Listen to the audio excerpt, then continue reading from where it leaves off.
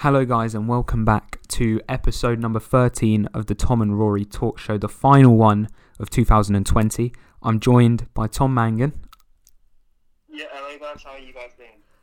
And we are going to just do a sort of a wrap up of 2020, talk about the season, and give our opinions on the season since we last spoke to everyone, which was, back in October. We haven't been too consistent with the podcast recently, but we're hoping, I guess in 2021, we'll hope to be more active or more productive, because we don't just want to bring out episodes for the sake of it. We want to make our episodes good as well. Yeah. We're just going to be more busy in it as well. Yeah, exactly. So, unless exams get cancelled, if exams get cancelled, so Gavin, if you're if exams get cancelled, we're giving up on school. Yeah. We're doing the podcast full time. Yeah, exactly. So if Gavin Williamson is listening, then please cancel exams, Gavin. No, so we're gonna kind of talk about we had a bit of time before the podcast where we were talking to each other, and we were discussing what we were gonna talk about today, and we're just really gonna talk about a few things. Obviously, the season, like I said, we're gonna go through our worst tweets of 2020. Something that we're both actually looking forward to do. We're going to start with that, but we're also, we're just going to talk about 2020 in general, football, maybe touch a bit on boxing as well, maybe do a little bit of a talk about Jake Paul and Logan Paul, Floyd Mayweather, and YouTube Just boxing. Things that are wrong. Yeah. We'll get into that at the end, I reckon. So, do you want to start off with my worst tweets of 2020, Tom? Alright, yeah. Okay, so Rory is notorious for just having bad opinions. And we're going to kick things off with an absolute shocker. All the way back on the 14th of January of this year. It's been a long time, but this is a direct quote from Rory Curry on Twitter. Right? 14th of January. Oh my God. So happy Sessien got on the Barcelona. People thought I was crazy for recommending him for Arsenal. Barca defo Champions League favourites now. Oh my God. And then I've just gone under that in worst tweet of the year. Yeah. To be fair, I'll accept that is probably the worst tweet of the year. And that is probably the worst tweet that will come up in this. I think that is probably the worst one. Yeah. Champions League favourites and then just got slapped 8-2, crashing out the Champions League. Yeah, that wasn't your best moment, Rory. But, yeah, it wasn't. We've all had bad moments. So we'll give you the benefit of the doubt. What are the other ones that you've got? Right, so this is one where you've been asked. Daniel Satan's asked you for your top 3 strikers in the world, and so you've gone with Lewandowski number 1. Sorry. Yeah. That's fair enough. We'll give you that. Yeah. Sergio Aguero number 2. Yeah. At the time, all right. Yeah. I mean, he's been on a bit of a drought now. I don't think you'd say that now, but. Yeah. And number 3, guess who you've gone for at number 3? The thing is, because I feel like I don't know why, I feel like I've said Werner. Did you say Werner? Yeah. Yeah, you've gone with Timo. Why have I said that? Why? I don't even know. I'm thinking about it now. I should have said Ciro Immobile.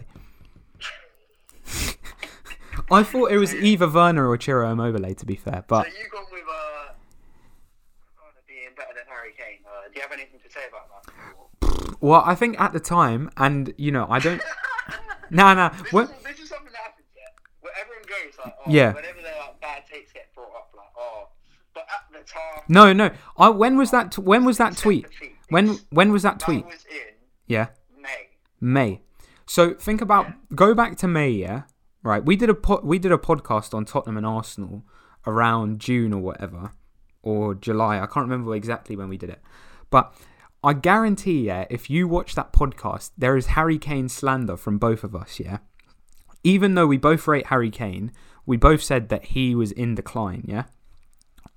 Last season, I think Werner playing from... there was a point at last season, yeah, when Werner had, I think it was 22 goals and 5 assists in 25 games in all competitions, playing off the left and up front in a 2.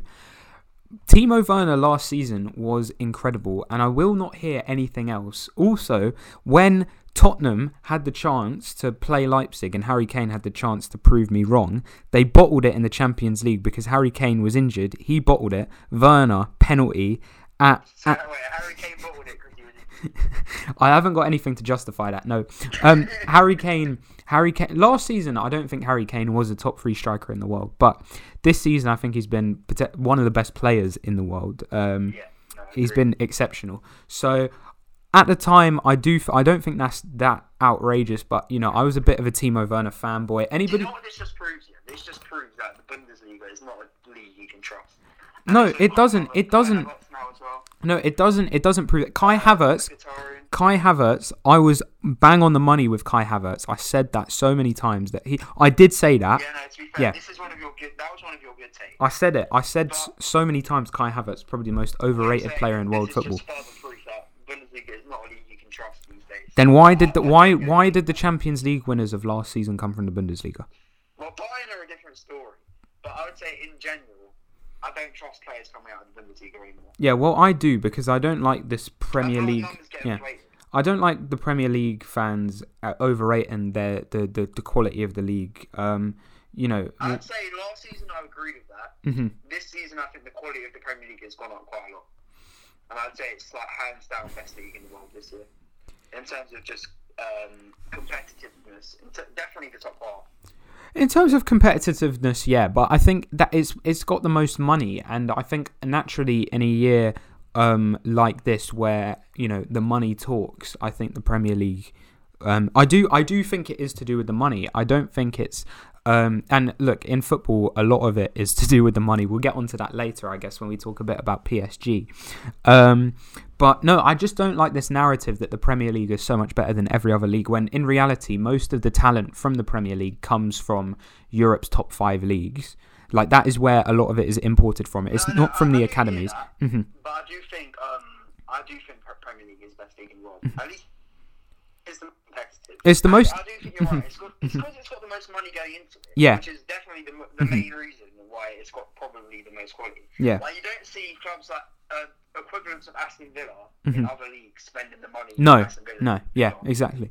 I think the thing is though that always grinds it with me is I do think it's the most competitive. Whether it's the best is a different story. It depends on how you measure the best, because I don't think. I think for a long time, the best players in the world, this narrative that, again, the best players come to the Premier League, I think in reality, the best players in the world have been Messi, Ronaldo's, Neymar's, Mbappe's, maybe not Mbappe, it's a bit of a premature shout, but like Messi, Neymar, Ronaldo, you can talk. I don't think they would ever have come to the Premier League. Maybe Messi in the summer, but again, that's a different story. I think the best players have still tended to go to Barcelona and Real Madrid, like the best players in the world. I think that's also just like an inherent like sort of thing in football where it's like Barcelona and Real Madrid is like the pinnacle. Yeah. And it's like a lot of players, particularly like Brazilians, Portuguese players, like you see with, and like just general South Americans. I think it could change though, because because I think with the kind of globalization almost of the Premier League's development, like trying to reach out to places like Asia and like a broader, it's very commercial now, the Premier League. Yes. So the commercial outreach, maybe in 20 years you'll be seeing players like coming to the Premier League and actually, following through on the fact that they believe that Liverpool are the biggest club in the world or Manchester United are the biggest club in the world, whatever. Because I think 20 years ago, or even like 30 years ago when players would kind of go to Italy, it's about what players have grown up seeing and like the kind of culture that's been instilled 10 years before. And I think the growth of the Premier League is now you're getting to a stage where you will get the best players potentially moving to the Premier League due to the fact that a lot of them will grow up watching the Premier League, and the money talks. Like, the money does talk, and ultimately, even if you can get a move to a Villa or whatever, the Premier League is the top teams in the Premier League have now kind of adapted these recruitment models where they do pick up talent from mid-table clubs as well, because of that. But anyway, without getting into a whole segment on the Premier League, I think is the last one about Werner as well. The last of my tweets. The last one is a top 10 player in the world list that you've done. It's not. Well, I wouldn't say it's the worst list I've ever seen, but you've had a few shockers. So you've got Ronaldo in 9th. Yeah, I stand by that. I stand by that. Ronaldo, who's got the second highest minutes per goal ratio of this calendar year. Yeah, but this when was this This was taken towards the end of last season, and you cannot tell me. Yeah. I can't see the date on this. No, it was. I remember doing this. Yeah, it was taken. It was done towards the end of last season, or at the end of last season. Yeah.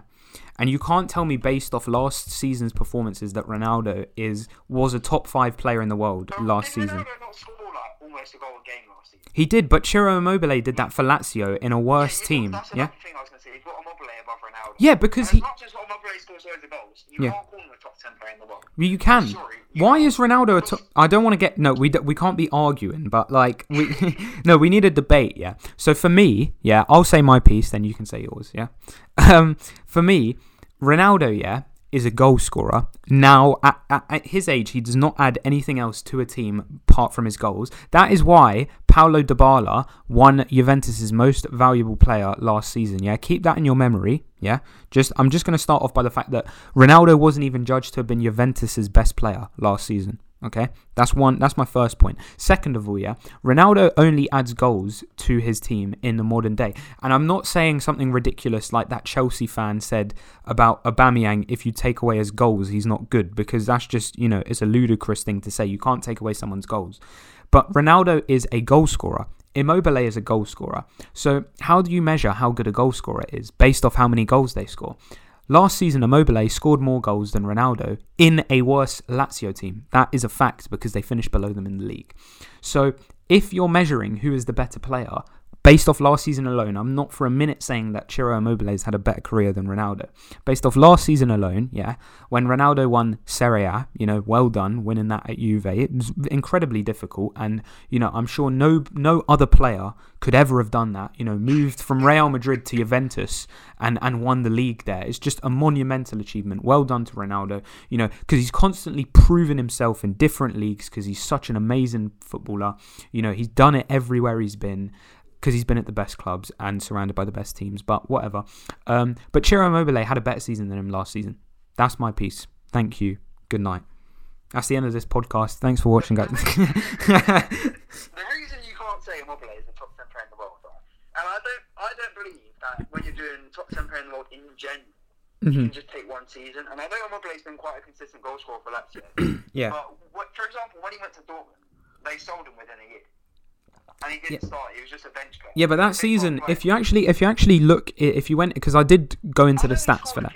I know he scored he still had a decent ratio, but at the end of the day, he wasn't a starter. He was a bit bot player, and they sold him within a year. Yeah. So you can't really say Immobile is a top 10 player in the world for me. And as much as he scores loads of goals, Ronaldo still does it on Champions League. I know Juve got knocked out, but Ronaldo was still scoring the goals as they were getting knocked out. They were relying on him for goals. I actually think, I don't know about that, because I actually think I don't know how good he was in the group stage last year. I know he scored the two. In the group stage, it is true. Yeah, I know he scored. No, I'm being a bit harsh. He was probably their best player against Lyon. He scored 2 amazing goals in that Lyon game. Or he scored 1 amazing goal, and I think he scored a penalty. I'm not sure though.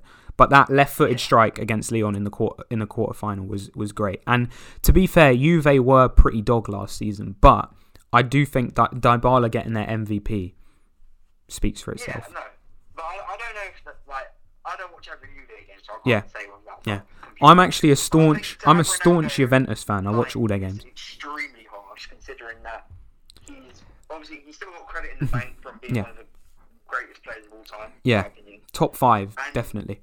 And he's still scoring at that rate.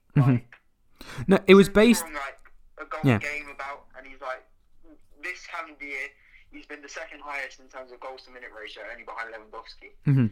And also in this top 10 you've got Jadon Sancho at 10th, which I just think is quite ridiculous. No, but it was based off last season. I get what you're saying, because greatness, you can't just measure it off one season. I do get that.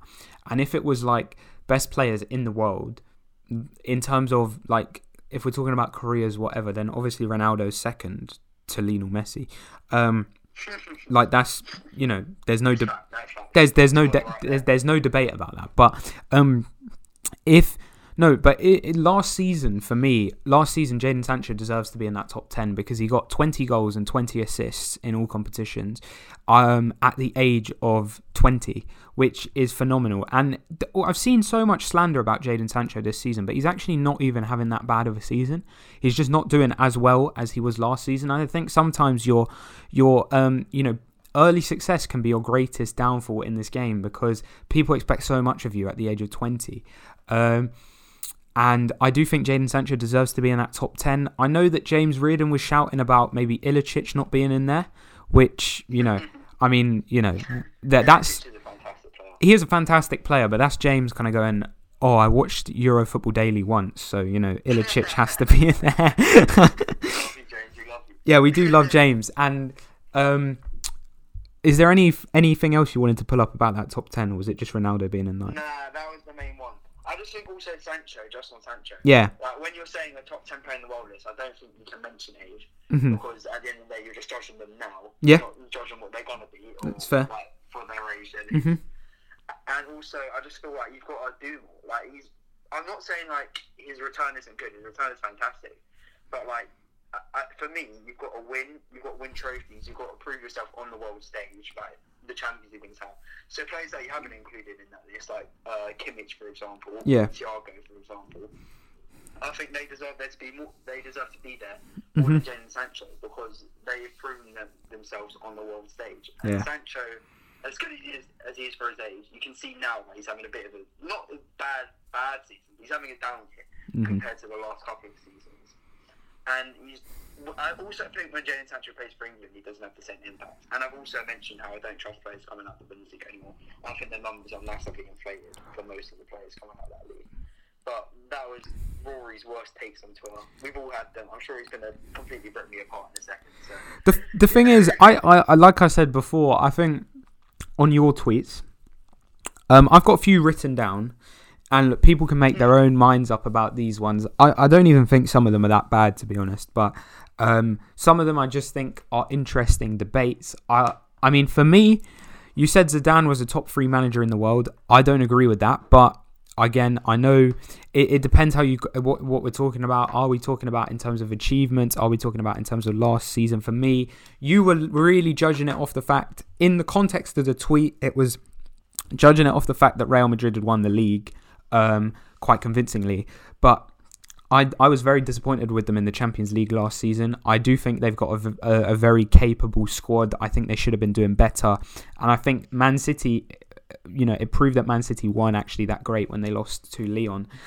Having said that, I did think City were really, really good against them at the Bernabeu and at the Etihad, but I just don't think Zidane for me is a top 3 manager in the world. I'm looking at Klopp, I'm looking at Pep, I'm looking at maybe Hansi Flick I would put up there as a top 3. Yeah, I think Flick you'd have to say now probably is. But the thing with Zidane is like how many managers can say they've won 3 Champions Leagues in a row? I know. That is not just in modern football, in their history. No one can. I apart from I don't know who was managing. Like the 70s, yeah, that's what I was going to say. I don't know who was managing Bayern Munich in the 70s when they won. The great Man United team didn't do it. The great Barcelona team didn't do it.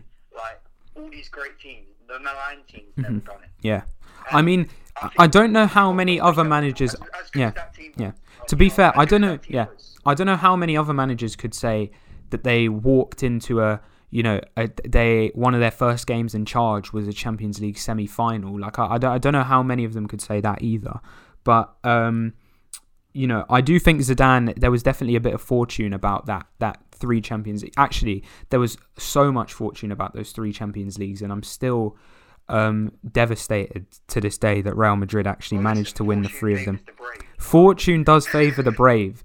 It also favours those who cheat. And before the introduction of VAR, I swear, no, all I will say, look, that Real Madrid team is undeniably a fantastic team, yeah? And they definitely deserved to win, I'd say, 2 Champions Leagues for how good they were. But that year that they beat Bayern Munich at the Bernabeu, yeah, after extra time, that game was just an utter disgrace. Like, I've said what I have to say about that. If you don't know what the game I'm talking about I think it was the quarter-final. And they... No, there was a lot of dodgy decision. Yeah. In that game. Yeah, it was the I quarterfinal. remember. It went to extra time.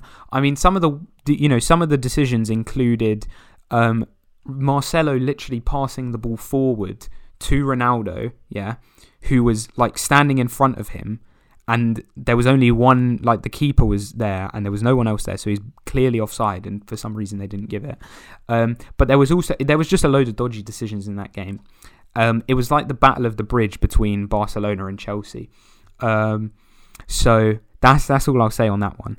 But for me, Zidane's not a top 3 manager in the world, but I don't think it's the most outrageous take ever. I just thought that was one I'd pull you up on. Another one I'm going to pull you up on. I'll stick by that, by the way. Yeah. Another one I'll pull you up on is, and then the other one, the ones after this are more jokes, but for me, saying KDB is a top 3 Premier League midfielder of all time is just, for me, that's a bit of a shocker. I do think, I commented on that tweet saying, you went with Scholes, Vieira and KDB, and you put in that order. So Scholes is the best, Vieira in the middle, which is, in my opinion, a bit of Arsenal bias slipped in there, and KDB at the bottom. For me, I'll sit with the top 2. I replied to that tweet. I replied to that tweet saying Roy Keane and Steven Gerrard had to be in there for me. Steven Gerrard, who you didn't have in your Premier League Hall of Fame. Steven Gerrard, who I, as a joke, didn't have in my Premier League Hall of Fame. I think Steven, yeah. I think if you played that podcast, the thing is with Gerrard, yeah. The thing is with Gerrard is he has to be in there, but it is kind of the fact that he's the Rangers manager. But no, Gerrard for me has to be in there for me in the top. I mean, I don't like doing top 3s of players that really. I can't sit here and say I was around when Vieira and Keane were around. So it is kind of hard to measure that. But I think, again, I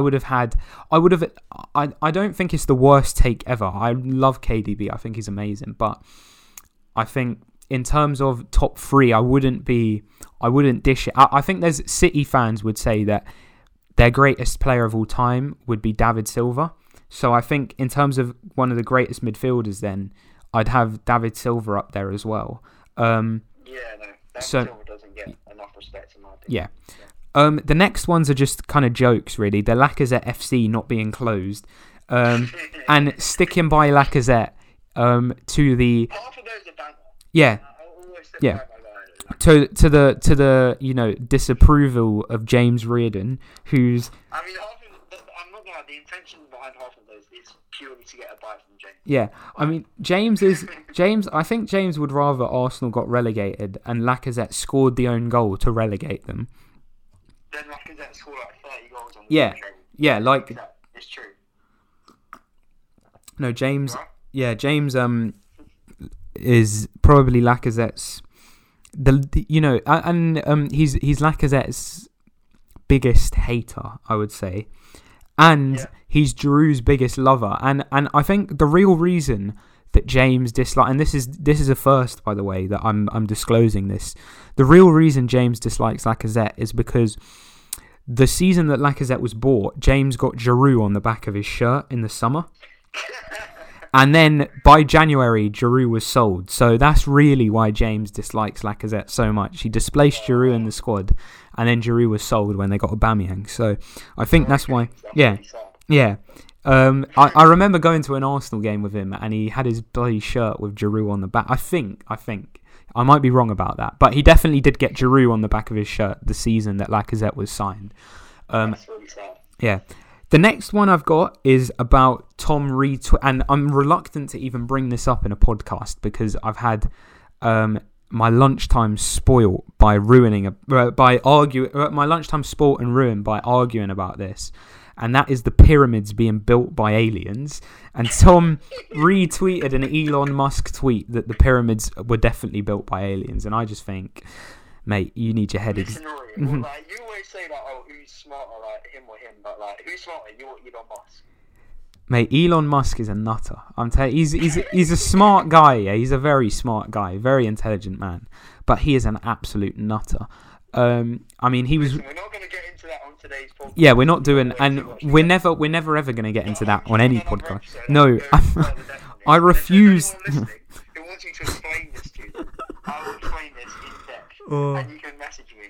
So yeah. Now the best moment, yeah, one of the best moments of 2020. Two of them, yeah, about the pyramids. First one was we're going through TikTok, yeah, and Tom just pulls up this sociologist, yeah, who's got no authority, and he's like, "Oh, this guy said the pyramids were built by aliens, so they're definitely built by aliens." Yeah. The second was when that's exactly what I said. Yeah, and the second second was when we were literally talking about the pyramids being built by aliens, and Daniel sent you that video about the pyramids being built by aliens.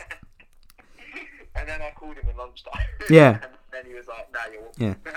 Yeah. Another tweet that I've got here is about Tranmere about to outclass Man United, and then Man United dumped them 6-1, I think, or 6-0. And to be fair, obviously that is just banter, but it's still quite funny that Tom kind of was looking for a bite and just At least they scored. Yeah.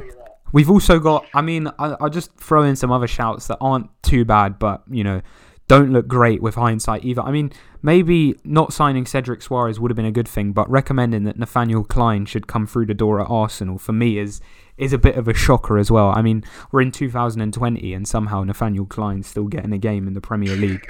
And James Rodriguez, again, do you know what? I was hyping the James Rodriguez. I was literally driving the James Rodriguez hype train, but Tom, I think, preemptively said that James Rodriguez was the best player outside the top six. So those are and Ndidi's the best player in the Premier League. So no, so but those are our tweets of 2020. Hopefully you guys found that funny. Yeah, and if anyone has the time to go through some of James's tweets, then please do that and send them to me, because James doesn't have that many, though. No, James just tweets like rubbish, like, you know, it's a small sample size. Yeah, we have to get James on a podcast soon. Yeah, exactly. He's going to be so right now. He's listening to this right now. Like, he's loving it. Smiling. Yeah, yeah. Anyway, if we talk about, so those are our tweets of the year.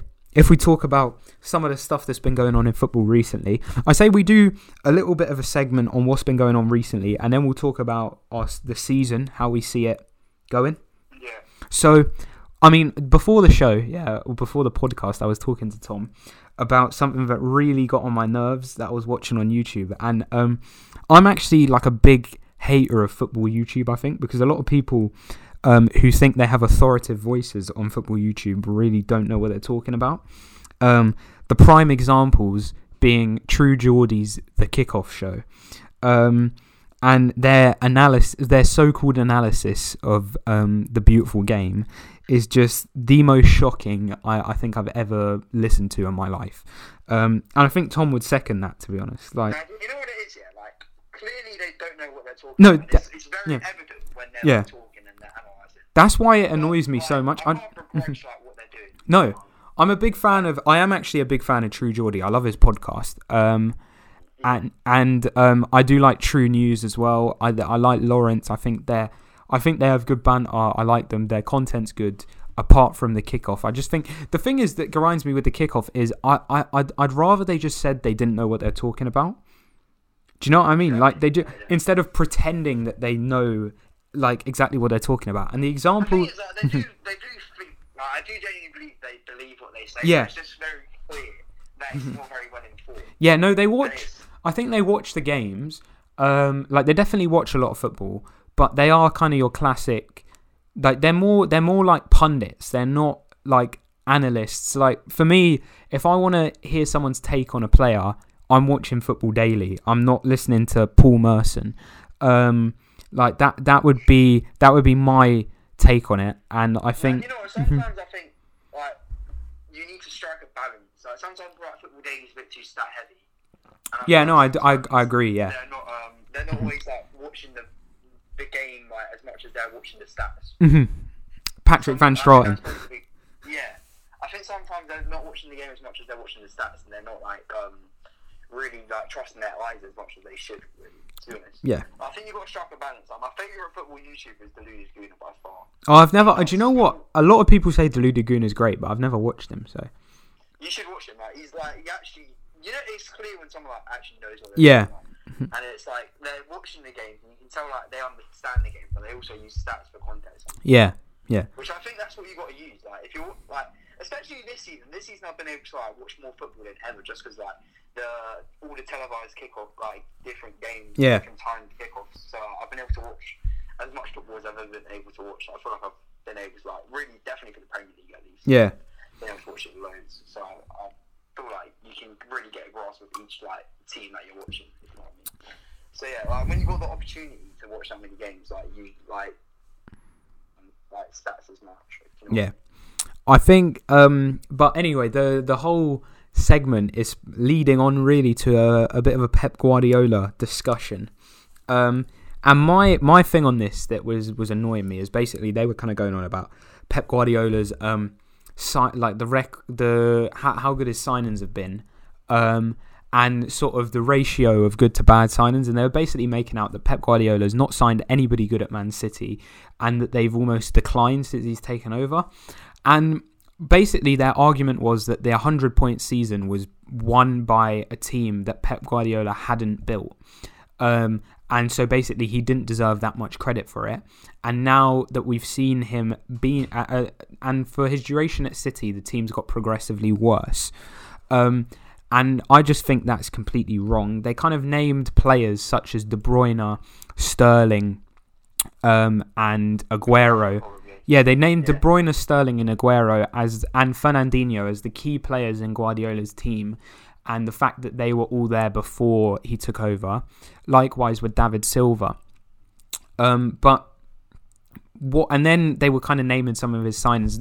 The bit that really got me was when Rory Jennings, who is really letting every single Rory in the world down by adopting that name. He said that, you know, think about all the other chaps. So this is to quote him. He said, think about all the other chaps that they've signed, like Yarmolenko. And I just had to pause and kind of go, like, I was just so taken aback by how somebody could say with their chest something like so confidently, that Yarmolenko was a signing that Pep Guardiola made. So, but forget the fact that he plays for West Ham, yeah. Like that, even if he'd mentioned a City player that Pep Guardiola, so it wouldn't have been that bad if he'd mentioned a player at Man City that, you know, had actually been there before Pep Guardiola was there, and he'd mistaken him for a Pep Guardiola signing. Like, say he'd said, I don't know, like Zabaleta was such a dead Pep Guardiola signing. Like, obviously Pep didn't sign Zabaleta, but it doesn't really bother me if you do something like that. But to say Yarmolenko, someone who doesn't even play for the same club, who's never played under Pep Guardiola, I was just like, I just couldn't believe what I was listening to.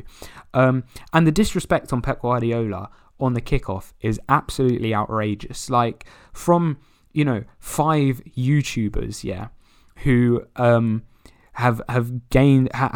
in a position where they get to talk about football every week, and a lot of them deserve to, because they work very hard at their respective YouTube careers. But to sit there and slander Pep Guardiola, a 2-time Champions League winning manager, who also did a 100-point season at Man City, and then 98 points or 97 points? Yeah, 98 points the following season. I just couldn't believe what I was listening to. And to sit there and say, and I'll let Tom take over because I think he knows where I'm going with, but I'm going to say Raheem Sterling, yeah. And I'll let Tom take over and make the point on Raheem Sterling, yeah. And how much Raheem Sterling has progressed since Pep Guardiola's taken over.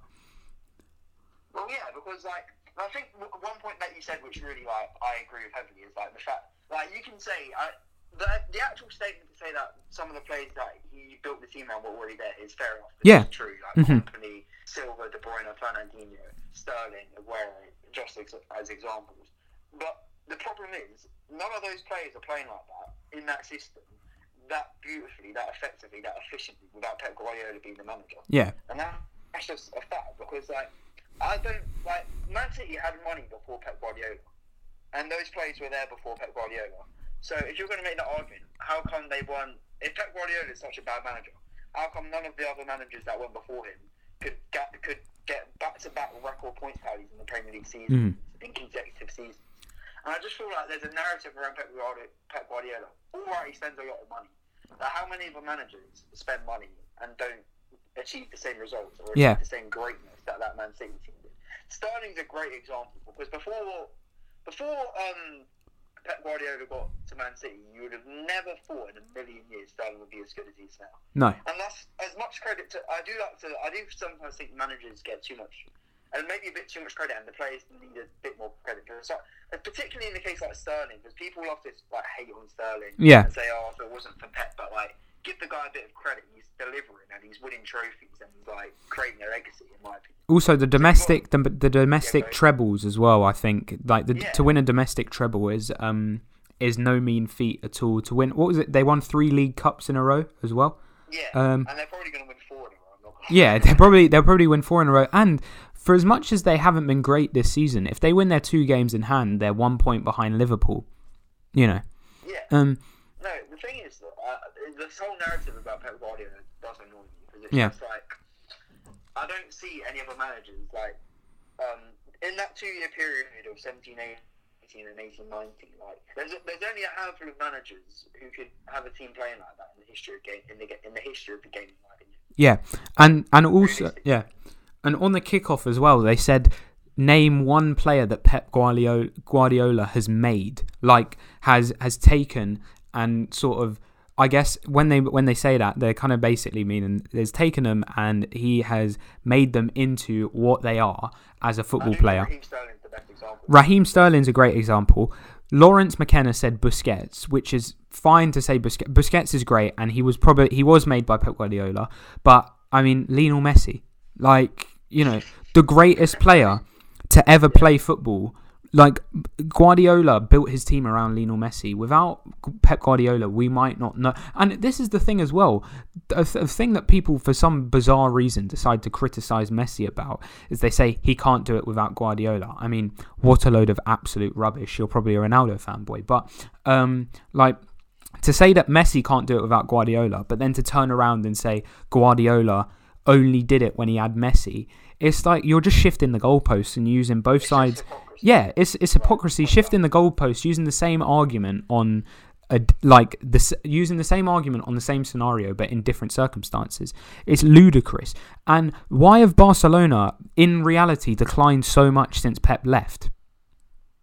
Yeah, no, it's true. It's true. And I swear, I'm a big Barcelona fan, and I would give my left arm for Pep Guardiola to return to Barcelona, or to see Messi under the tutelage of Guardiola for one more season. I would die a happy man. But I just think with Guardiola and with City in general, I don't think it's ever as bad as it seems. I mean, a lot of people saying about the fullbacks and they haven't got a consistent left back. I'd argue that João Cancelo's been one of the best left backs in the league this season. Actually, Cancelo's been good this season. He's been really, really good this season. And I think Man City have. I don't think Ruben Diaz was the best signing ever. I do think they could have got a better centre back than Ruben Diaz in the summer, but. I don't think it was an easy market to shop in the summer. I think the big signing that they probably got wrong was Rodri in the last few windows. I think Rodri really inhibits them. Yeah. Because I think I've said this in the podcast before, but it's when they had Fernandinho, they didn't play GDMs, and Gundogan. I think Gundogan's a great player, but Rodri and Gundogan or Rodri and Fernandinho is what Pep always seems to play. Yeah. It always seems to be Fernandinho, and then it'd be KDB and Silva. Well, this is KDB and Bernardo. I remember saying to you in school, I don't know why they wouldn't just play a 3 of Gundo, Foden and De Bruyne. I get that I get that it's maybe a bit attacking heavy, but they used to play Gundo, Silva and De Bruyne as a 3. But I think the big problem with Rodri is that he was bought as a Fernandinho replacement, but they're different players. And I do think, as much as it pains me to say it, I do think there is a bit of a style clash between Rodri coming from La Liga and playing as a, basically, I would say regista, but it is more of a deep line playmaker. I do think they are slightly different roles because Rodri was more of a defensive-minded player, but would spray passes from deep, whereas Jorginho is like a regista. But I don't know if it's been proven that a regista just cannot work in the Premier League. I think it's probably. I think it's never really been tried. Jorginho didn't really work out. Jorginho's. I mean, I'm a massive fan of Jorginho. I think I was a massive fan of Jorginho and Kovacic as a two. I thought that was a great pairing, but I mean, the problem is when you play those two, it's just like there's a severe lack of athleticism. As much as people like seem to hate it, like I see on social media, like athleticism is a big part of modern football. Yeah, there is there's a big hole in the middle. Even though they've got two in the middle, there is a big hole left by not having a third sort of midfielder, especially not having like a Kante to kind of chop and destroy in there. As expressions would say, we're Polos. What was it? Polos FC. Like, like bagels. Yeah. When he was on Sky Sports. Oh my god. You just gotta wonder how someone can get. How did expressions finesse? Mate, Polo FC. He was like, we got nothing in the middle. We're Polo FC. You know, I do like him for staying true to himself on Sky Sports. Yeah, trust me. To be fair, like I do respect that. Yeah, and Expressions is. I think we both love Expressions. Like Expressions is a great guy, even though he's a Tottenham fan. Like, I don't think it really worked in like the Sky studio though. With him. No, it didn't. Like this formal presenter with like a suit and tie. Yeah. Him in his like Tottenham shirt, ripped jeans. Yeah. Talking about Polo. Nah, it was a bit. Funny, though. No, it was a bit cringy, but that's what Expressions is kind of. It's kind of Expressions' persona and character. He's kind of built a career on it. Yeah. And I'm not gonna lie, if people haven't watched the X-Files, you have to go and watch at least one of the episodes of the X-Files. Like one of my favourite series. Mate, the X-Files, because the X-Files isn't even about football. It's literally one of the GOAT series ever. The best one, my favourite one is working in retail one, just because it's relatable. So it's like, my favourite one would be the one when he was talking about the girls with all the makeup. I think that was the best one for me, in my opinion, because that was that was hilarious. But also, I mean, I think if we're talking about Expressions when he was on Blood Brothers as well, just supporting United stand, like turning up to a United stand AFTV game. And when he called DT Eric Rowan from the Wyatt family, that was one of the most jokes things ever. But anyway, that's the Pep Guardiola segment done. Yeah, getting back to the football now. Yeah. Real football. Yeah, real football. Pochettino to PSG. Give me some thoughts on that. So we were talking about this before we came on, like we usually do. Spoiler. But, Pochettino to PSG. It's an interesting one. There isn't many better managers on the market than Pochettino, so I do understand why PSG are going with it. The problem I see Pochettino having is when he went to Southampton and when he went to Tottenham, everyone was bought in to like his philosophy, his ideas. They were all disciples of Pochettino in a way. Like they'd all press for him, they'd all play for him. And when they stopped sort of playing for him at Spurs, it did kind of go a bit pear-shaped towards him, as you saw. No, that is fair. And, yeah. The problem I see him having is because like the main men at Spurs like were the players that he developed, and like so they were loyal to him.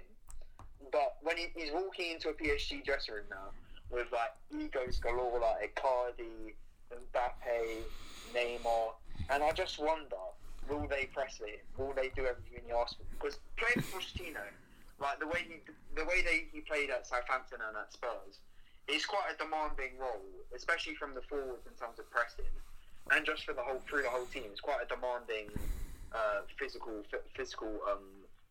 team to play in.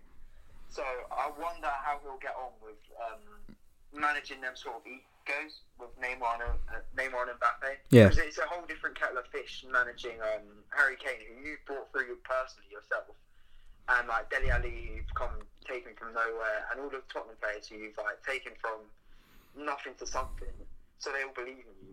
Now walking into a PSG dressing room with Neymar, who he believes he's the best player in the world, like one of the biggest stars in not just world football, just world sport in general, and Mbappe, who believes he's going to be like the next like face of football in a way. And you just got players like that, and it does seem to be a bit of a toxic dressing room at PSG at times. So I do wonder how we'll go on with that. But no doubt about it, Pochettino's a great manager, and if he can get them bought into his philosophy, he's going to do very well because they're very, very good players at PSG. Yeah. What are your thoughts? Well, I was going to ask another question, and then I'll give you my thoughts. So this is my second question on Pochettino to PSG. Do you think he gets Messi in the summer? If he does, it'll be because Messi wants to play with Neymar. Yeah, not because he wants to play for Poch. Yeah. The problem is, like, I don't know if this is like bold take or like a bit disrespectful, but I do think Messi's best days are behind him. And if he goes to PSG, it will be because it's hard to say because I do think PSG could be a good move for him because I was actually talking to my brother about this earlier. And because if he goes to PSG, he's not like he doesn't have to be creating, like, literally doing everything every single week in quite a difficult league like La Liga. He can go to PSG and he can take not a secondary role, but like he can save himself for Champions League games. Yeah.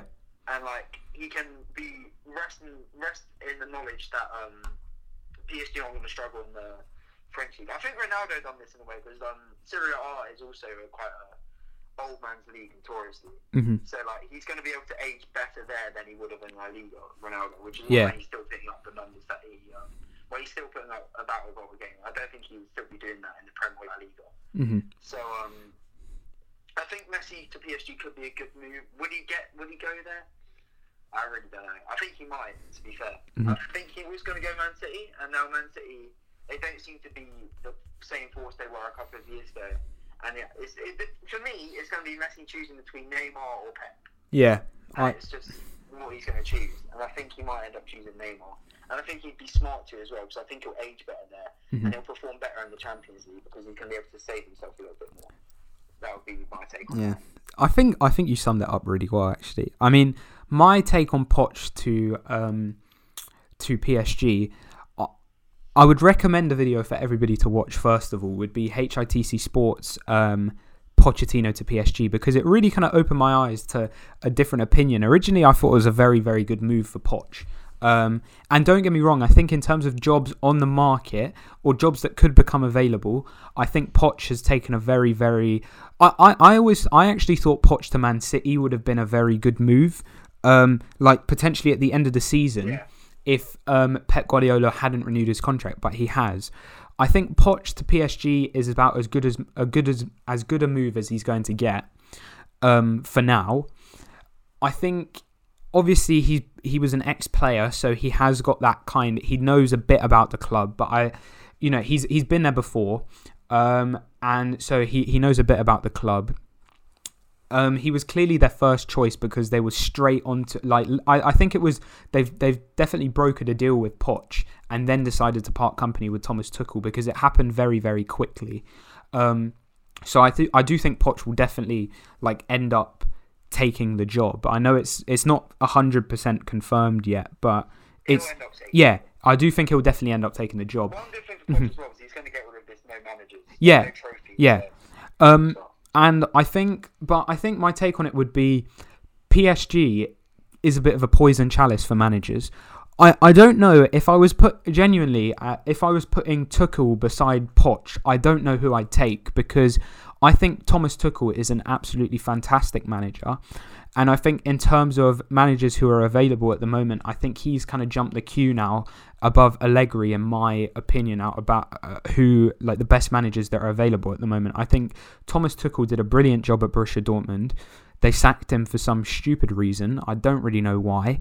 And then has gone to PSG.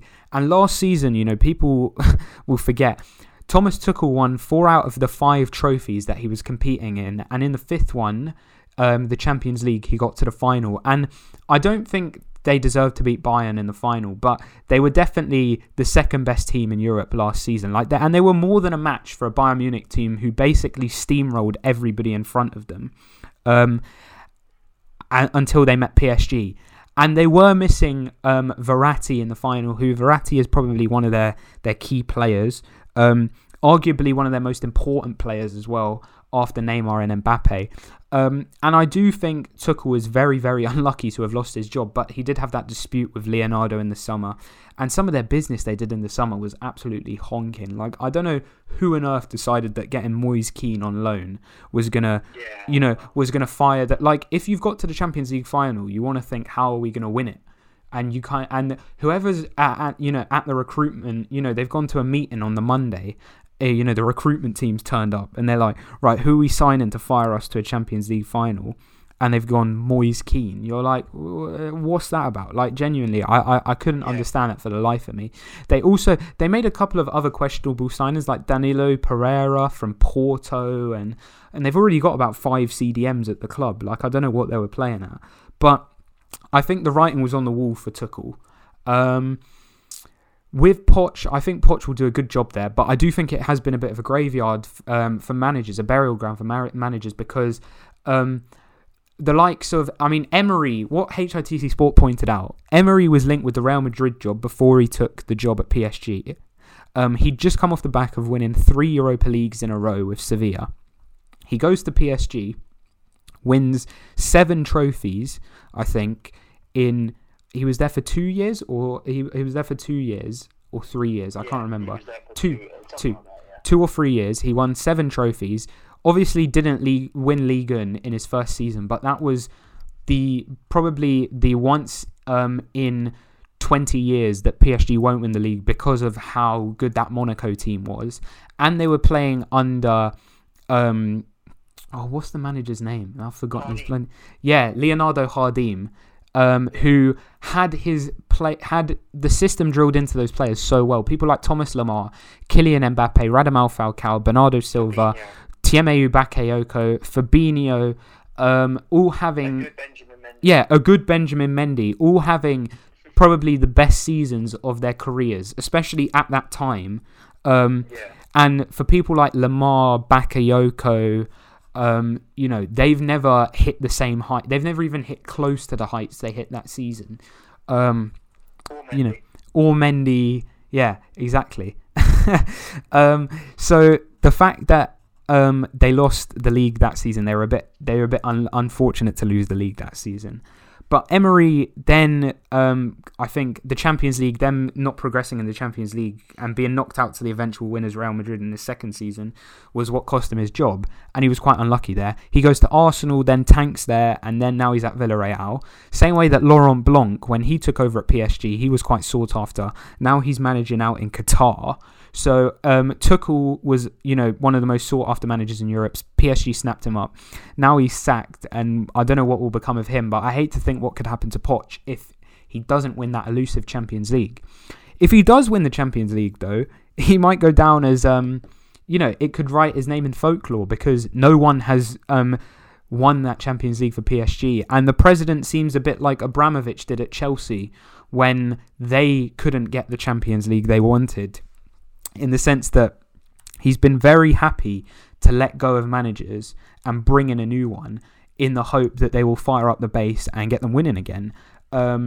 So I do think it's about as good a move as Poch could have got. I do think for PSG, it's probably the best manager other than Tuchel that they could have got at this moment in time. I don't think Allegri would have been the right choice for them.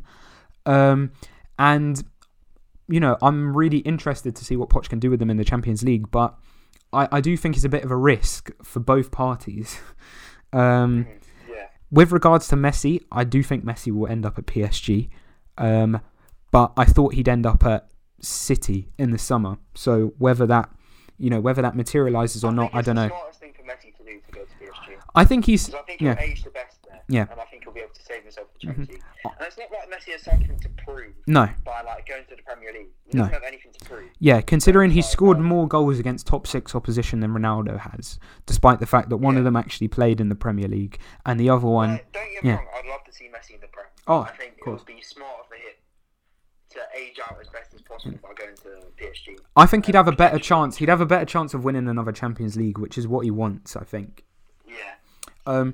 And I think Messi, with you saying Messi was in decline, I don't think Messi is ever going to... Look, make no mistake, Messi's never going to get the 91 goals in a calendar year ever again. But I think the Messi... And I know you weren't saying that necessarily, but I think the Messi from 2012, even 2015, is a very different Messi to the Messi from the 1920 season, where last season he was phenomenal for Barcelona. I think he is psychologically sort of broken from the summer. And I know for a player who's on about $1 million a week, you shouldn't ever be psychologically broken. But I think it's so... No, he can't be. I think it's but I think it's no. But I mean, I know people listening to this. If anyone is still listening to this at this time, I know that Oscar Sadowski is probably still listening. So shout out Oscar. No, I'll go with actually, Daniel's going to be listening. Yeah. Joe's going to be listening. Yeah. And Sean Hussey's also. Yeah, shout out Daniel, and Sean, Daniel Rooney Oscar Sadowski, maybe Daniel Rooney, maybe a Daniel Tays as well. I'm not sure. And potentially Matthew McAteer.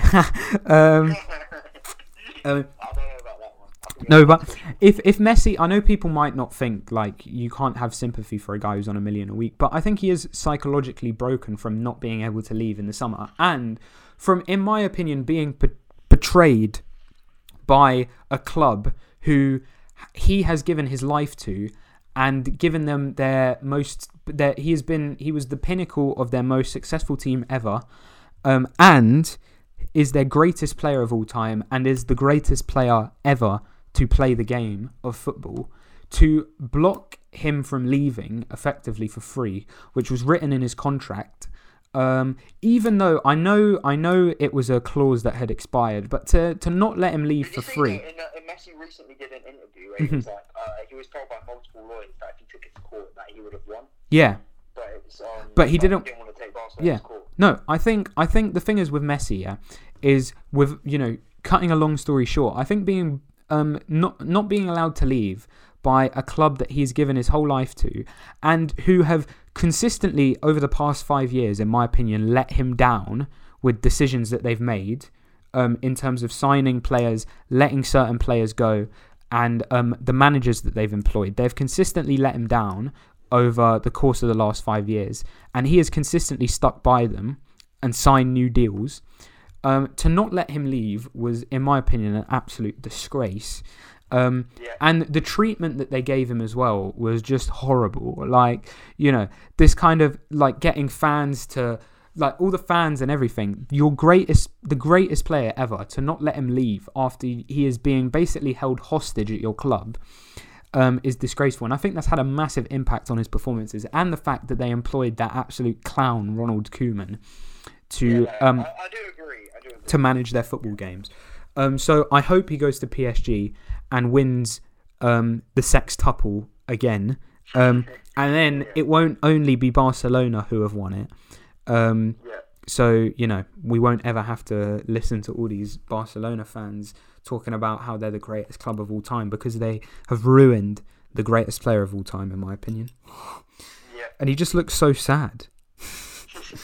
Have you got any other segments that we want to go into, or are we going to go into like just generally like best player, best manager? Mate, we've still got I mean, the thing is, this podcast can go on for a while because I've got nothing to do. So yeah, and so we can talk for ages. We've still got. I mean, there's a couple of segments I want to talk about. I want to talk about the season so far, but maybe we'll leave that again to the end and take a little bit of a turn out of football and into boxing. And the boxing I want to talk about, first of all, back to worst tweets of 2020, Lopez, this is a Tom Mangan tweet, this is the shocker. If the thing is, even I don't know that much about boxing when I'm talking about it, so I have to admit, this is what I think. If you don't know that much about something, you should just say it. I am not a diehard boxing fan. I will give my take on boxing, and Tom will usually correct me and tell me I'm wrong. It's not quite as bad as Matthew McAteer saying, "What about Anthony Joshua fighting Floyd Mayweather?"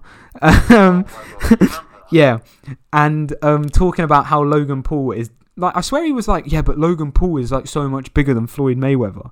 Like, people, what? When people say that to me, I just don't have time for it. I just genuinely just don't. We'll get onto that. We'll get onto that. But Tom's worst tweet of 2020. 1 second, I'm gonna take out my AirPods. They're running out. Can you still hear me? Yeah, I can still hear you. They can hear you. The worst tweet of 2020, and if people, I don't know how many boxing fans, we've got listening. I reckon Daniel Rooney maybe watches a bit of boxing. But So Lopez, Lomachenko. Tom tweets beforehand. Lopez about to get taught a lesson by Loma. People forget blah blah blah why Lomachenko is so good. And then what happens in the fight, Tom? Teofimo Lopez dominated the fight. To be fair, Teofimo Lopez is really surprised me. And I probably underrated him in that fight quite a lot. The problem in that fight was, did he beat him on points or did he stop him? Or did he beat him on points. Mm-hmm. He beat him on points. No, the thing is, Lopez in that fight he utilised his physical advantages as well. And that's what he did. He just used the jab. He was stronger than him. The thing is, the one thing that was evident to me watching that was that Lomachenko was very much afraid of Lopez's power in that fight. Yeah. And that's why he wasn't really throwing as much, and he was very conservative. And ended up not throwing really a punch for like 7 rounds. Mm-hmm. And then I was like watching it, I'm like, alright, yeah, he's going to get into it in a minute. And then it got to like the 7th round, and then lo and behold, he starts throwing punches, he starts winning rounds. Mm-hmm. And then in the 12th round, he kind of closed the show, and he's closed it strong, and you couldn't have argued with the winner. Yeah. But yeah, watch out for Teofimo Lopez, man. He's going to be mainstream in a couple of years. Like, he is very, very good. And the thing is, because he's a brash talker, he's a New Yorker. Like, it will be like I see him being like the main money man of boxing, the main cash cow of boxing. Yeah. In a couple of years. And yeah, so watch out for Teofimo Lopez. So that's one of the big shouts from Tom Mangan. The other one is Joshua Buatsi, is it? Joshua Buatsi is the other one to look. No, I mean to look out for in terms of people to look out for. Buatsi, the thing about Buatsi is he's like, you need to speed up now. Yeah. Like, at this point in his career, he should be world champion, in my opinion. What? Who's he with? Who's his promoter? He's with Eddie Hearn. Is he? Oh, I didn't realise he was with Match. No, he's quality. He's really, really good. Like Olympic bronze medalist, like fantastic. What weight division is he? Light heavyweight. Light heavyweight. He's very, very good, Buatsi. But the problem I've got with him now is that he's not really that far along as I would want him to be at the age of 27. Yeah. Like AJ was world champion by 27. By 27, he was fighting Klitschko. Yeah. And Buatsi just had a bit of a difficult fight with Kalic, and he had a swelled up eye. Now he's going to be out for a couple of months, and it's gonna. I don't see him. The problem with the light heavyweight division as well is it's a very competitive division. Like, it wasn't like the heavyweight division when AJ was coming through, but all of the top 10 were a bit dead, apart from like the top 2. Like, all of those top 10, I feel like Buatsi could lose to. Yeah. In my opinion, if he took it now, so it's like he's going to have to navigate it carefully. Yeah. Yeah. So but probably people don't really care about that. Yeah. Well, the reason we really got onto boxing is to talk about the hijacking of the sport of boxing by the YouTube scene, especially these two annoying brothers from, I think it's Ohio in America, who don't stop running their mouths. To be fair, I don't actually mind Logan, but Jake Paul, I swear to, if someone did serious damage, I wouldn't wish death on anyone. But I wouldn't even wish injuries on anyone yet. But if somebody just could humble Jake Paul, that would be the best thing that could come out of YouTube boxing. Like, if he actually got in the ring, I don't even want to see him get in the ring with Conor McGregor. I want to see him get in the ring with that Michael Bisping guy. Is that his name? UFC fighter. Yeah, the UFC guy. Yeah, who's retired. The Scouser, who's like. I'm not sure he's a Scouser. Is he not a Scouser? I thought he was a Scouser. I'm not sure. He might be. He might be Manny or something. I don't know. But but no, he was like, I'll take the fight. He was literally like, if what you've offered me is real, I'll take the fight. And this guy, like Bisping, yeah, he just looks like such a warrior. Like, he's. The problem is, like. But they're not even. It's difficult to talk about this because, we don't know anything about these guys. Well, Bisping, but the thing is, Bisping's, they're not. If Jake Paul was actually challenging boxers, then like he could have something to brag about. Like, he's got enough balls to fight a boxer, but he won't even fight a boxer. Like, I think what we should do, is we should get someone from Finchley ABC. Is that what it's called? Finchley ABC. 100%. If you walked into Finchley ABC or any like respected amateur boxing club in the country right now, Tom Mangan would beat Jake Paul. Tom Mangan would beat Jake Paul in a boxing match. Listen, give me 6 weeks. Couple more boxing sessions. Put 50 million or it's on. No, but genuinely, like, you could walk into any amateur boxing gym, most amateur boxing gyms in the country, and you would find 15 to 20 people that would all beat Jake Paul. Do you think Tommy Fury would beat Jake Paul? Well, yeah, because like Tommy Fury's done it all his life, mate. Yeah. Tommy Fury, Jake Paul, that's what we need. You know what it annoys me about these conversations? Yeah. Just like, it just feels so like it's ruining the sport. Yeah. Like, it'll be like, this is what I was trying to explain to you. It'll be like soccer aid being more popular than like the FA Cup final or the Champions League final. Yeah. it would be like if people were like, "Oh, Chunks should sign for Arsenal." Yeah. Or like, I think there was one my brother sent me about like if the Sidemen the Sidemen won a YouTube charity match, and then they want to play Barcelona. Yeah. No.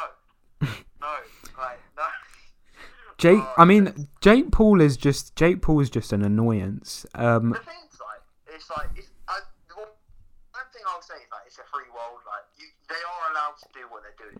Like, and fair play. Look, fair play to them for making the amount of money that they are. They're clearly very, very. As much as people think Jake Paul is very stupid, it is clearly a lot of the stuff he does is clearly an act, and he has got a very, very good business head on him for being able to exploit his, exploit his fans, and also for being able to create opportunities for himself out of nothing. Like how in 2020 and in 2021 in February we are going to witness Logan Paul box Floyd Mayweather, and we've got Jake Paul calling out Conor McGregor, Dylan Dennis, Nate Diaz, Michael Bisping. Like how we've got to that situation.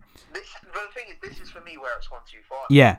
Well, because someone's going to get hurt. That's the problem. That's what I'm saying. If you put Floyd and Logan in the same ring, it's just unbelievable. Like, The thing is, Floyd's not actually like he'll look really bad if he goes out there and just like really hurts him and damages. Yeah, no, Floyd. We know what's going to happen. Floyd's going to dance around for a bit. He's going to, He's going to have a bit of fun. Yeah, he's going to let Logan hit him a few times and be like, "Whoa, I'm going to lose the fight, guys." And then, come round like 6, because it's probably going to be like 8 rounds maybe, or he's going to go dush, stop the fight. It's probably been arranged for them to stop the fight in like round 6. Like, It probably has. Like realistically, it's probably because Floyd's not going to take that fight if he actually thinks he could lose. And the thing is, no. But what I mean as well is even if there's like, I think personally it could be rigged. Like Floyd could just have said, yeah, because Floyd could just say, look, everybody knows Logan's not going to beat him, so it's not going to look suspicious if Logan like gets stopped in the 6th round. Like it's just not gonna. So there's probably a clause in the contract which says you have to go down in the 6th round. Like, Yeah, no. But the thing is, I've been talking to you about this. The problem I've got with this now is when you're letting people like Nate Robinson in a pro boxing. Oh, it's just disgraceful. It's actually whoever sanctioned that fight. Whoever sanctioned that fight is an idiot. The California Athletic State Commission, people who sanctioned the fight. Yeah. They should hang their heads in shame because it's actually a joke.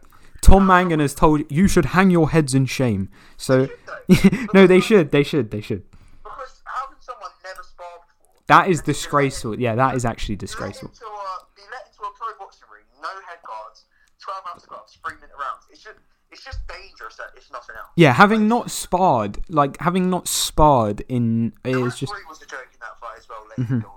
I don't know why Nate could barely, because I didn't watch the fight live, but I did watch it back because I was kind of because Jake was just running his mouth and I wanted to see how good he looked. And the thing is with Jake as well, he's beaten Annie Song-Gib who couldn't fight and Nate Robinson who couldn't fight, and now he thinks he can fight Conor. Like genuinely, it's not even like the Sidemen winning a football game. Yeah, it's literally like me winning a playground scrap with someone and then calling out Anthony Joshua. Like, not dissimilar to that. It really isn't, because what he's done is he's fought someone who's had 3 months of boxing training. Nate Robinson had 2 months of boxing training, yeah? And Gibb had fought Jay Swingler and somebody else who no one cares about, and then realised that Jake Paul could actually fight a bit. And, Gibb, honestly, is the worst boxer I've ever seen in my life. Gibb... No, I think Gibb was better than Nate Robinson. No, Gibb probably has more technique than Nate Robinson. Yeah, but I'm sorry, I rate Vidal Riley so much as a boxing coach, but that plan to crouch, like... This is another thing though, Vidal Riley is not a boxing coach. Well, he's not. Yeah, he's not a trainer. He's an up-and-coming boxer. Yeah. He's not a trainer. That's what Shannon Briggs said. He was like, we don't play boxing. Like, let's go, champ. Like, he was like, this guy's got... YouTubers and all these celebrity boxers playing the boxing. Yeah, they are playing boxing. And Patrick, what's his name? Patrick Luamba. Is that the guy's name? The guy... No, Patrick Bay. Patrick Bay, yeah. That died a couple of years ago. The thing is, people do die in boxing. Yeah, people die in boxing. It's not even tie there. Like, you know, I watched the other day. I watched Muhammad Ali receiving the BBC Sports Personality of the Century on YouTube in 1999. Yeah. And go and watch that if you want to see how dangerous boxing is on your long-term health. Yeah. Because Muhammad Ali was a state. Like, Yeah. he could barely hold. He could barely talk. He could barely hold the award. Yeah. Because he had Parkinson's. Yeah. That's just coming from getting beaten up, getting knocked out, and going on too long in his career. Yeah. Granted, these guys aren't going to go on long enough. You would hope, so that they end up like that. But that's what can happen. Mate, Jake Paul's going to be a world champion. No, the thing is, like, that's where it goes too far for you. If you're going to let them do it white collar style and make it as safe as possible. But it has to be confined to the YouTube scene. It can't be fighting. Yeah, it can't be fighting pro guys.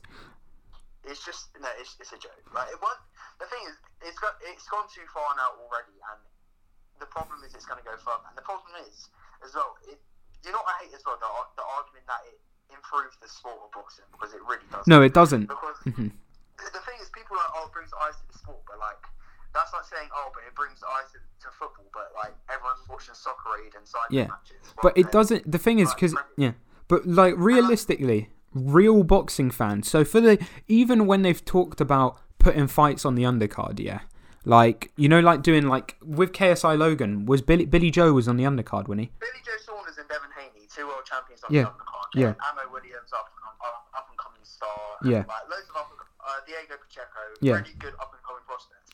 And all those people, like, you could walk around the school, Yeah. in the common room, and loads of people would have watched that fight.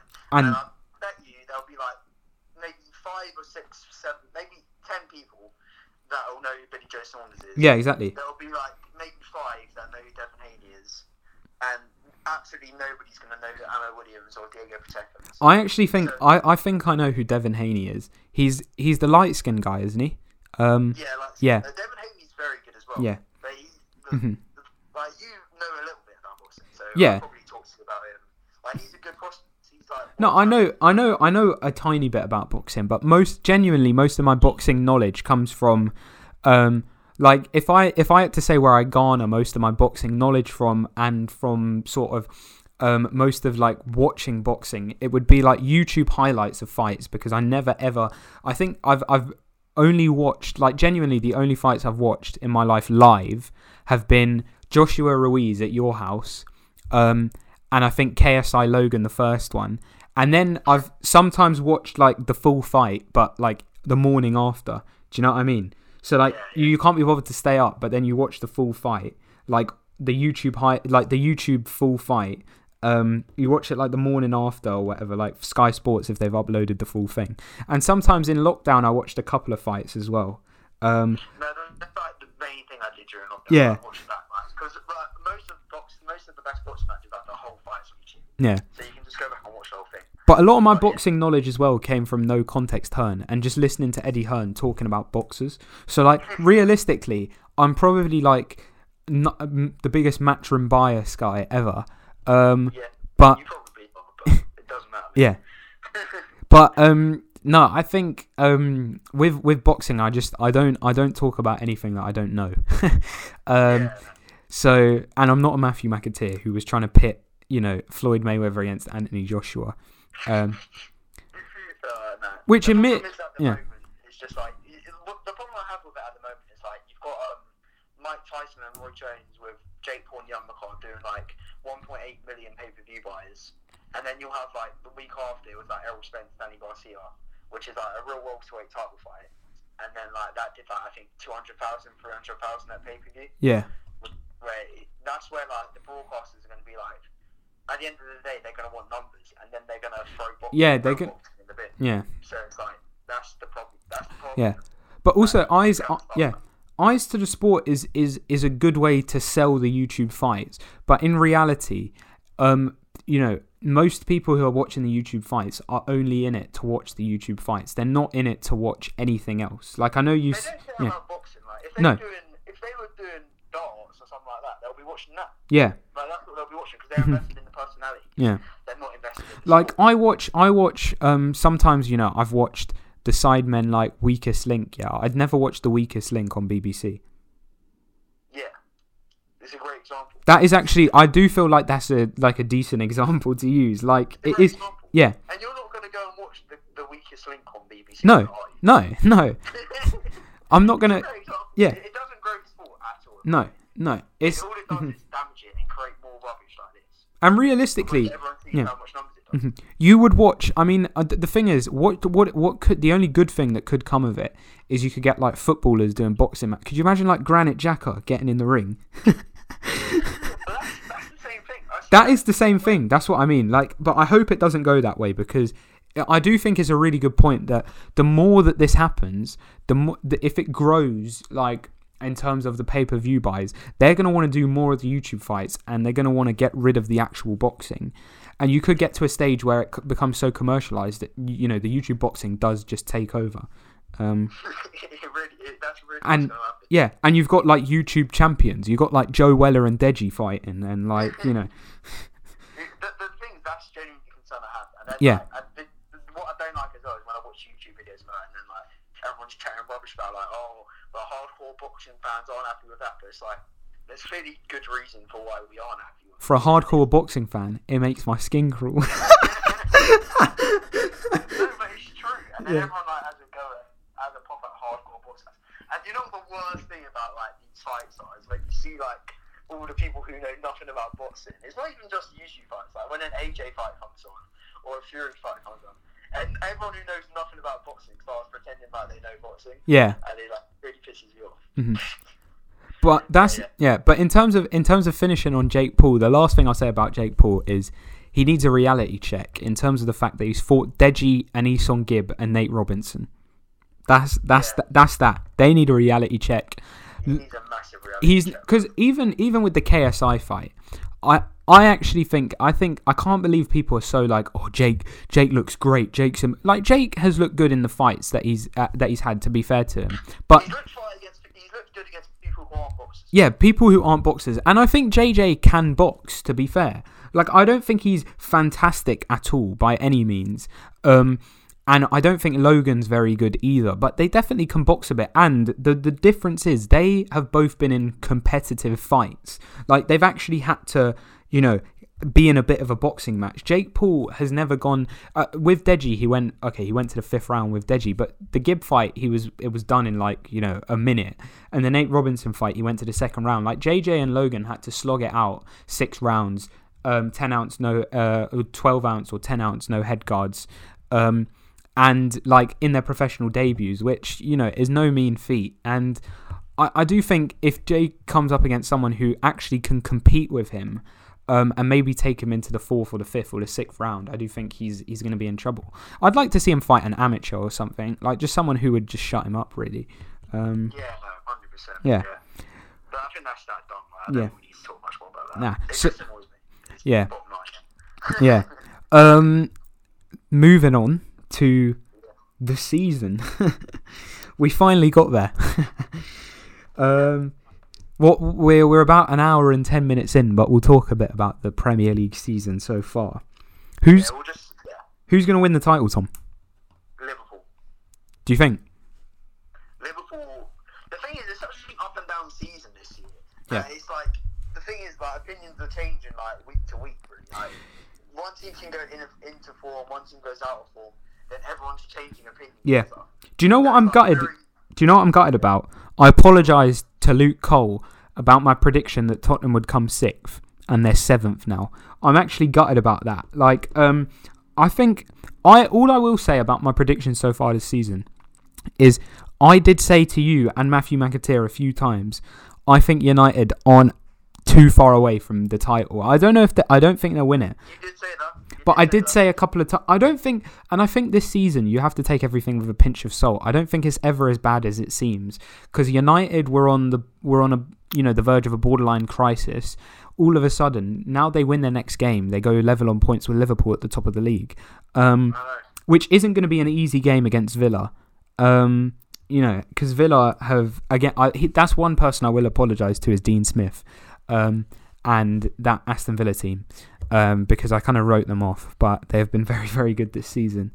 No, I think I think this season is you have to take everything with a pinch of salt, because it can seem like a crisis, but at the end of the game, at the end of the day, if you win a couple of games, you could be in the top 4. That's how. It's crazy. Like, we're 6 points behind Chelsea. That's what I said to you the other day. You're really not that far. You're not that far away from it. Like, I mean, I would still say we're in crisis in a way, but it's like, I do know what you mean when you say it's never as bad as it seems. I don't think it's ever as bad as it seems, especially in football, because like, the thing is, a good season can go to a really bad season really quickly. Yeah. Like, there's such a tight gap between like Southampton and second, or Southampton and third, which is like third to ninth, I think, or something. Yeah. And it's like really, really, really close up there. So it's like you can go from a good season to a bad season very quickly. I think a lot of the things we said in our sort of like initial review of the season, which was like a couple of games in, I think we've got a lot of it right. Yeah. Yeah. I think I said Everton will be up there, and they're still up there. I think Chelsea, I said Chelsea would get in the top 4, and they're not looking good for top 4 at the moment. I didn't have Chelsea in the top 4. Everyone was thinking Spurs is going to be title challengers. Yeah. I still think they potentially could be if they get back into 4. That's just because you're a closet Spurs fan. That's the problem. It's actually a closet Spurs fan. Like Spurs, everyone was like, "Oh, they're in a title race," and now they could miss out on top 4. Yeah, I don't think. I think they. Do you know what? I actually haven't seen too much of Spurs this season, but I've had a bit more of an opportunity over the break to watch football. And the Liverpool game, I actually thought they were really good in the Liverpool game. They were unlucky to lose. I don't think they deserved to win. Like, Jose was kind of talking rubbish at the end when he was like, the better team lost. They had the better chances, but they weren't the better team, if that makes sense. And when you play that style of football, this is what I said to everyone about why I didn't think Spurs would win the league. And look, who knows? They could still win the league. But when you play that style of football, it's not sustainable over a season, in my opinion, because if you're preying on opponents' mistakes and the fact that you can see games out, it's always going to come a cropper. Take Man United Wolves again for another example. The other night, they've played for a draw the whole game and they concede in the last minute. They can't do anything about that. They lose the game. Same with Tottenham. Almost, I don't think they played for a draw at Anfield, but when it went 1-1, they were very happy to kind of sit back and play on the counter attack. And you're playing a dangerous game, and you run the risk of losing by a goal if you play that style of football and you don't kill games off. I do think they had chances in that game, but I think Liverpool were the better team. But point being, they really impressed me. They really impressed me because they competed with a very good Liverpool team, and they were more than a match for them that evening. And I think a draw would have been a fair result, to be fair, at Anfield. Really, they could have won with that Bergwijn. They could have, yeah. No, they could have won. Kane should have scored. Actually, I forgot about the Kane header. I was thinking about the two Bergwijn chances, but there was the one where he hit the post, and there was the one where he kind of it was like the edge of his foot almost, that he just got his shot wrong at the end. But the one thing that I did call as well was Gareth Bale.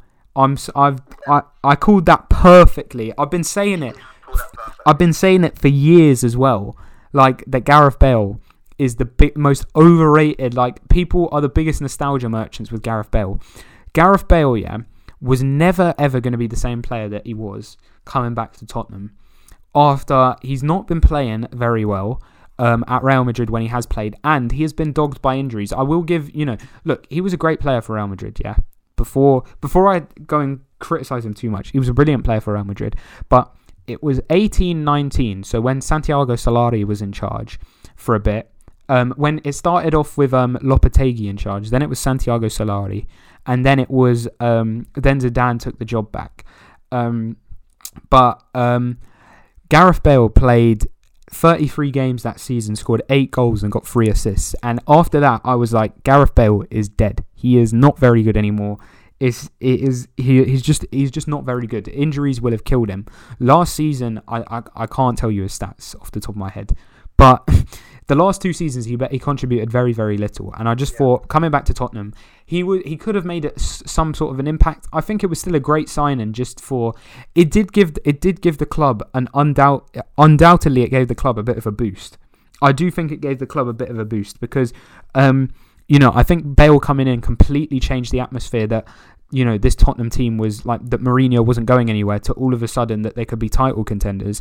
And I think it did it under false pretenses, but it definitely gave the club a boost. And I think for that, and the fact that it got a lot of the fans behind the team, for that alone, it was a good signing. But in terms of on-pitch contributions, he has contributed next to nothing, and will continue to do that for the rest of the season. I'm happy to put that on record, that he won't get more than 10 goal contributions in the league, and I will pay everybody that watches. I don't think he'll get more than 10 goal contributions in the league this season. And if he does, I was wrong. Bale was an absolute shell of himself. Yeah. Literally, me and my brother were a little bit shocked, I'm not going to lie, when we first saw him play. It was like, the pace is gone. Because the Mangan household is the biggest Gareth Bale shrine. Like, honestly, the amount of nonsense. Sometimes I have to keep my brothers in check when they're talking about Bale. Yeah. Because I'm going to expose one of my brothers' worst takes ever. They were like, part of the reason that the Real Madrid fans don't like Bale was, in their opinion, because apparently he was taking the shine away from Ronaldo. Yeah. What a load of absolute rubbish. I mean, that's just 100%. There's no part of that is true. Daniel Mangan. This guy was the biggest. The reason Daniel Mangan loves Gareth Bale is because Gareth Bale's the reason he's a Tottenham fan. That is. Yeah. No, and I think that is a completely understandable reason for why he absolutely adores Gareth Bale. Like, that is fine, but he has been the biggest. He should become Gareth Bale's promoter. He has overrated Gareth Bale so much in the past 2-3 years. I've had to put up with absolute nonsense coming out of his mouth about how if he came back to the Premier League, he'd be the best player in the league, and all of this absolute nonsense, and just factually completely incorrect. I couldn't believe what I was hearing from somebody who, to be fair, I was going to say is really knowledgeable about the game, knows next to nothing about football, but... No, to be fair, you know what, I'm going to give Daniel a bit of credit. Daniel's football knowledge has gone up this week. Has it? Has it gone up? Has it gone up? Yeah. I've noticed it in in-house discussion. Mm-hmm. Daniel's knowledge is improving. The thing is with Daniel, Daniel is a very good I watch football kind of knowledge guy. But he's not really an aficionado. And he would admit that himself. Yeah, he's not an aficionado, but I don't think he wants to be an aficionado.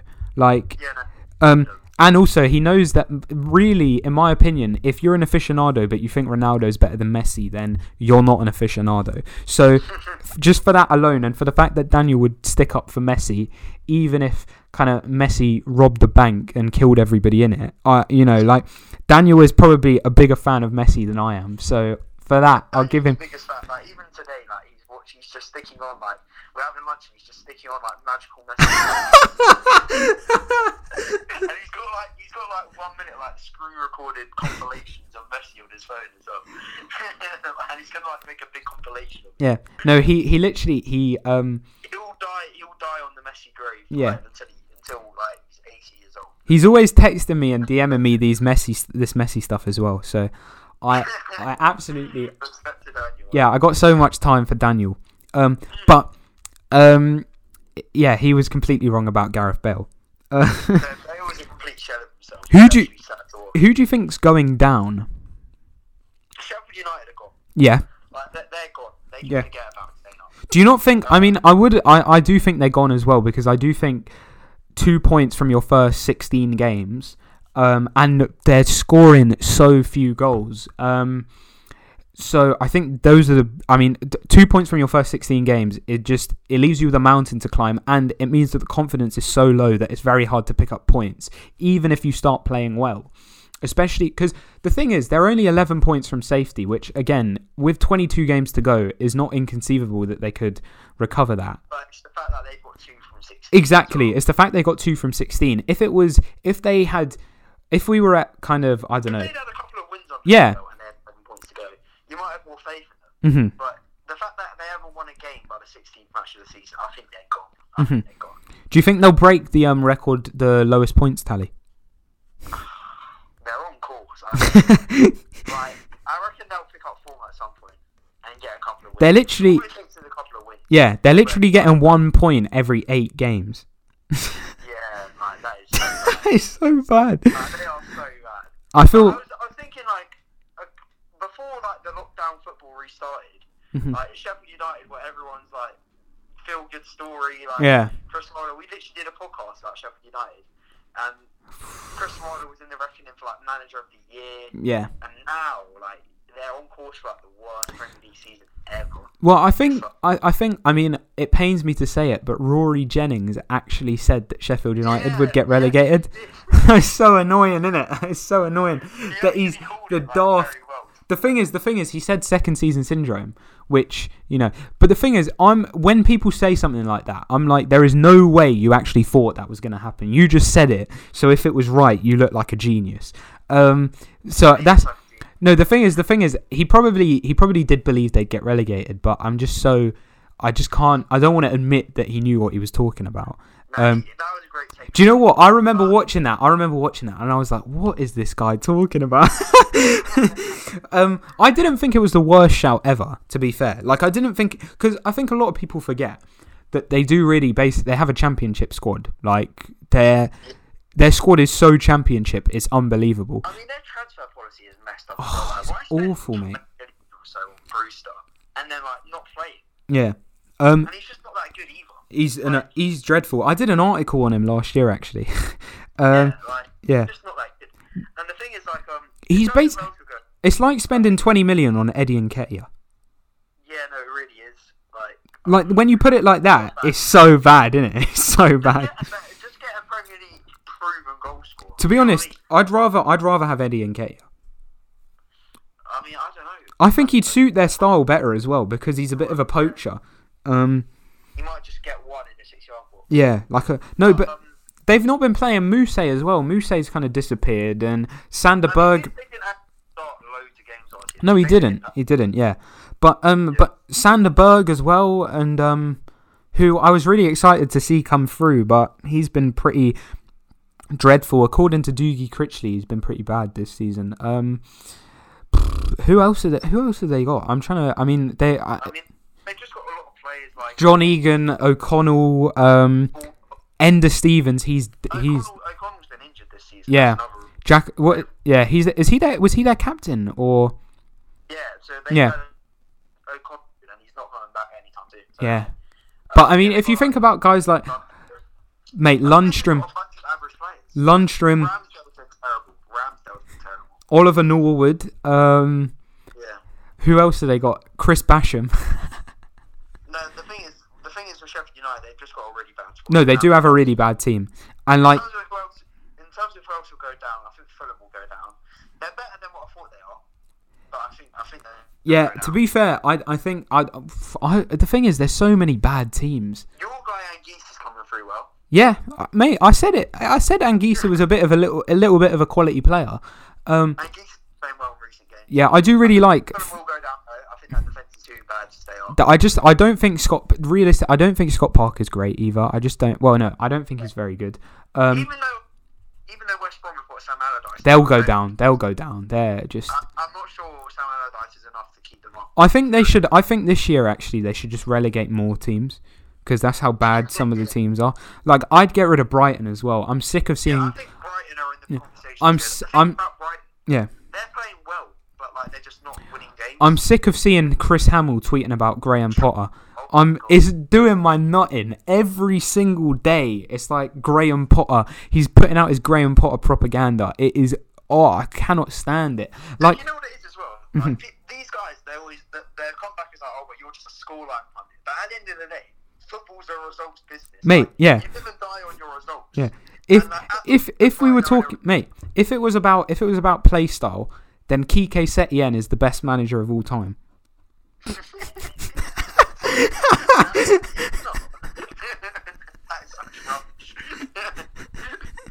no, yeah, I hate these like aesthetics, like analysts in a way that you see on like social media. Yeah. And, like, No, I think someone summed it up really well in the comments. Graham Potter is like his philosophy matches that of a top club. But as you always say, there's a reason this guy had to go to Sweden to get his first job. Like, there is a reason he had to go to Osters. And the thing is, yeah, he didn't even get Swansea promoted. And all of a sudden, everyone thinks he's like this genius that was working magic at Swansea, yeah? And then at Brighton, they've done worse since he's took over than Chris Hughton has. Yeah. And people don't want to hear that. Yeah. That's because they're playing football. Look, it's like saying, because Chris Hamill rinsed some guy for saying that Steve Bruce has done a better job at Newcastle than Graham Potter has done at Brighton. He's done by a million miles. He's done a better job. They might play disgraceful football, and they might be XG's biggest enemies. But Steve Bruce has done a bloody good job at Newcastle, especially this season when they've been suffering from COVID. Like, they had a massive COVID outbreak, and they had 19 cases in their and last season as well. They weren't even in a relegation fight. He kept them up comfortably. Like, they were comfortable. Yeah. They were safe from about. I'd say from after before lockdown, they were practically safe anyway. Like, they never really looked like they were going to get relegated. People say that Steve Bruce spent more money, but if you look at the actual quality of player between both squads, like, Brighton actually have the better centre backs and the better Mate, this is what we say about Brighton all the time. Brighton have a good squad. They have good players. They have Luke Dunk, they have Ben White. I don't think Webster's terrible. I think Lamptey's very good. Yeah. I think Basuma's very good. Yeah. I think they've got a couple of really good players, and I think if you've got a couple of really good players, I think Mopé's okay. Trossard. They've got Trossard. Adam Lallana. I think they've got enough players to be like at the mid-table. And also think about some of the guys that Potter let go of. He got rid of Bernardo, who's a really, really good left back, in my opinion. Yeah. And he got rid of Aaron Moy as well. So, like, to say that he's not had the players, he definitely had the tools there. I think they've got better players than Newcastle. The players Newcastle have to play at the moment are a joke. I think Callum Wilson's great. Yeah. They have to play Matty Longstaff in midfield. Yeah.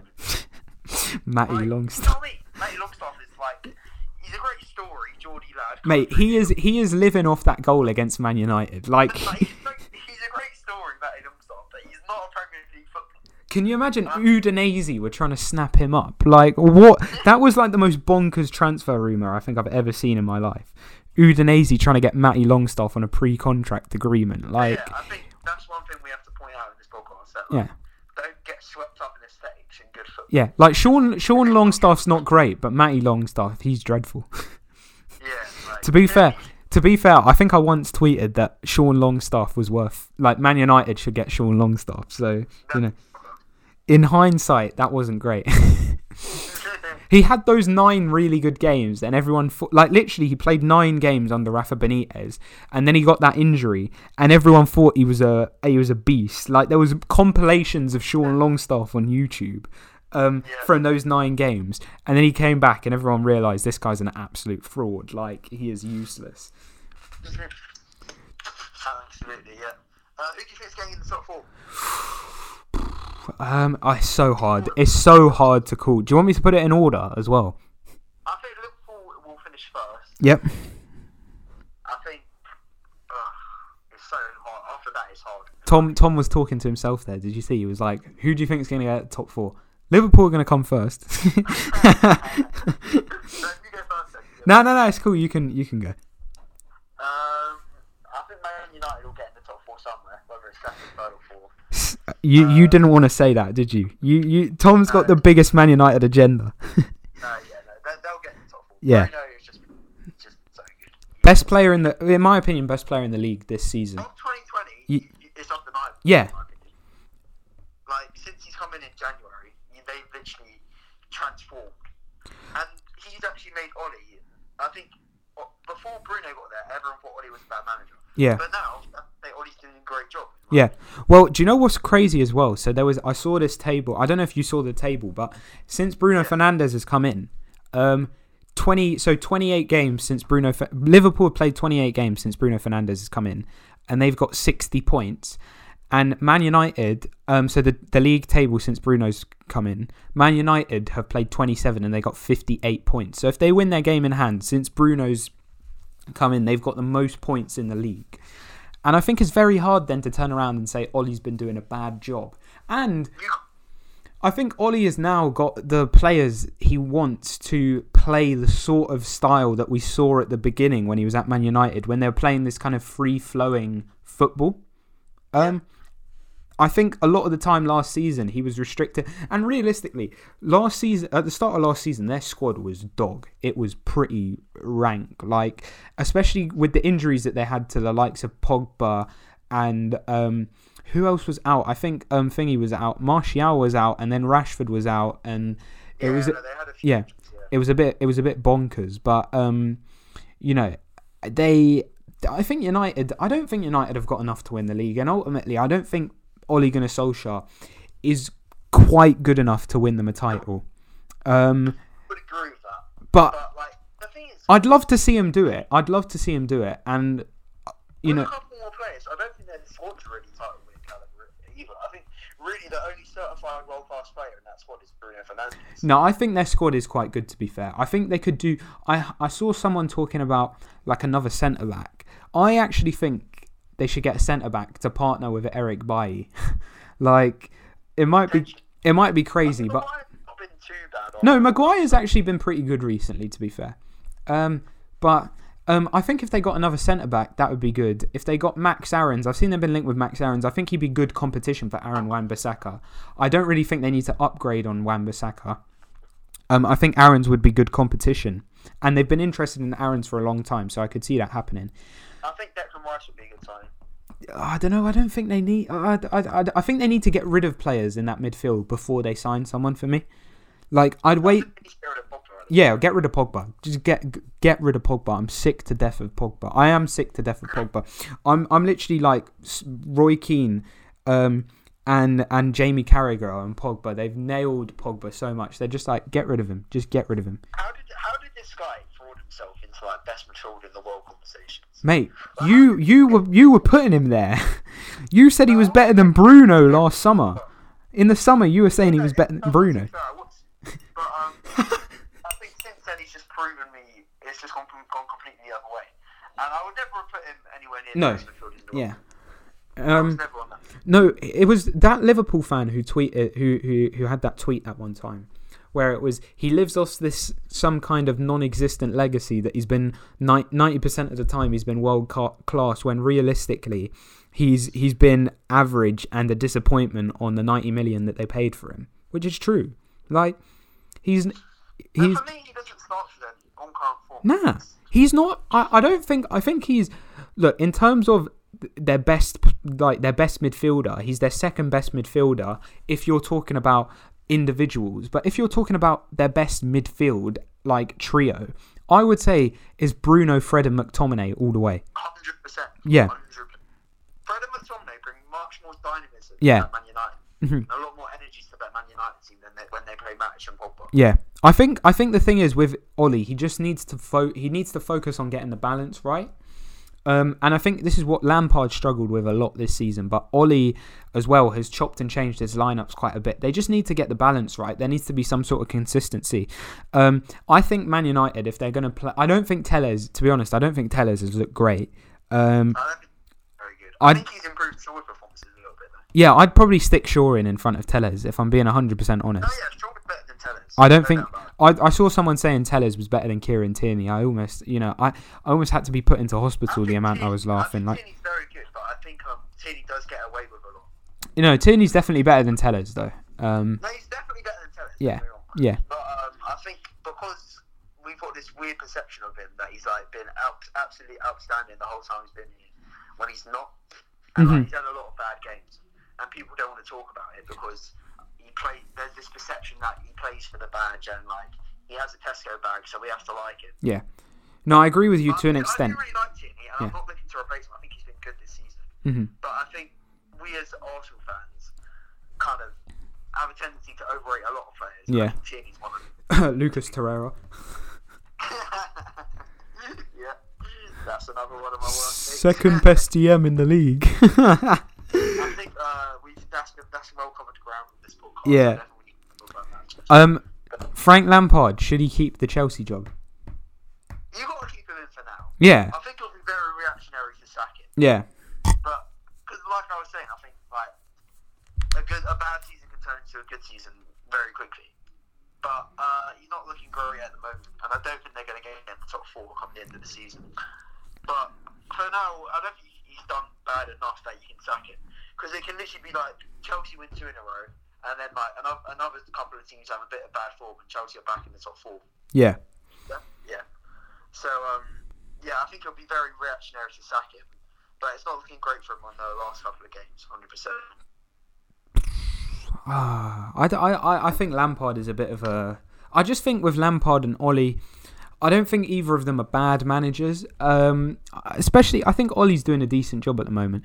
It's probably the same with Arteta even. I don't think any of the three of them are really... Like, deep down, I don't think Arteta's that much of a bad manager. I don't think...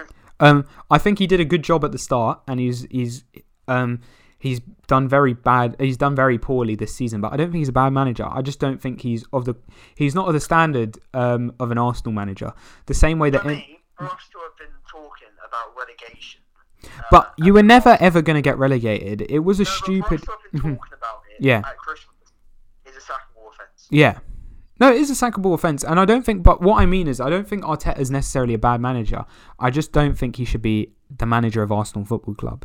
We'll see how it goes. Like at the moment, I would say he's not good enough, and we should get someone else. But like things can change, can't they? We can put a bit of form together, and then all of a sudden it looks much better.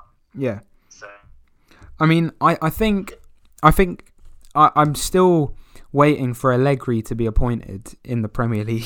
I would like to go after Tuchel. Yeah, Thomas Tuchel would be brilliant. I think, but I don't think Arsenal are going to sack Arteta and get Tuchel. But Tuchel, I don't think Tuchel, and this isn't me. I think Tuchel would have taken the Arsenal job 2 or 3 years ago if he was like out of management. I don't think he'd take it now, because I think someone coming into that Arsenal job now would have an almighty task ahead of them. I really do. Like, I think that, and I think Arteta is about the best you can get at the moment, because he's someone who's willing to have the job and work with the players he's got whilst improving it. Whereas I don't think someone like Tuchel or Allegri would walk in and take that squad, just because I do think the squad's really poor. Really poor. It is really shocking. It's really bad. Like, it's terrible. It's a terrible squad. Yeah. Like, for me, there's only there's a handful of players which I would like to take into the future. And that's really Saka, Martinelli, Tierney, Leno, Partey, Gabriel, and Aubameyang probably. Yeah. Yeah. Aubameyang, I wouldn't take Aubameyang. I know it depends. Look, I'd give him. It's like he can just flip the switch and he can have a couple of games where he scores goals and then everyone loves him again.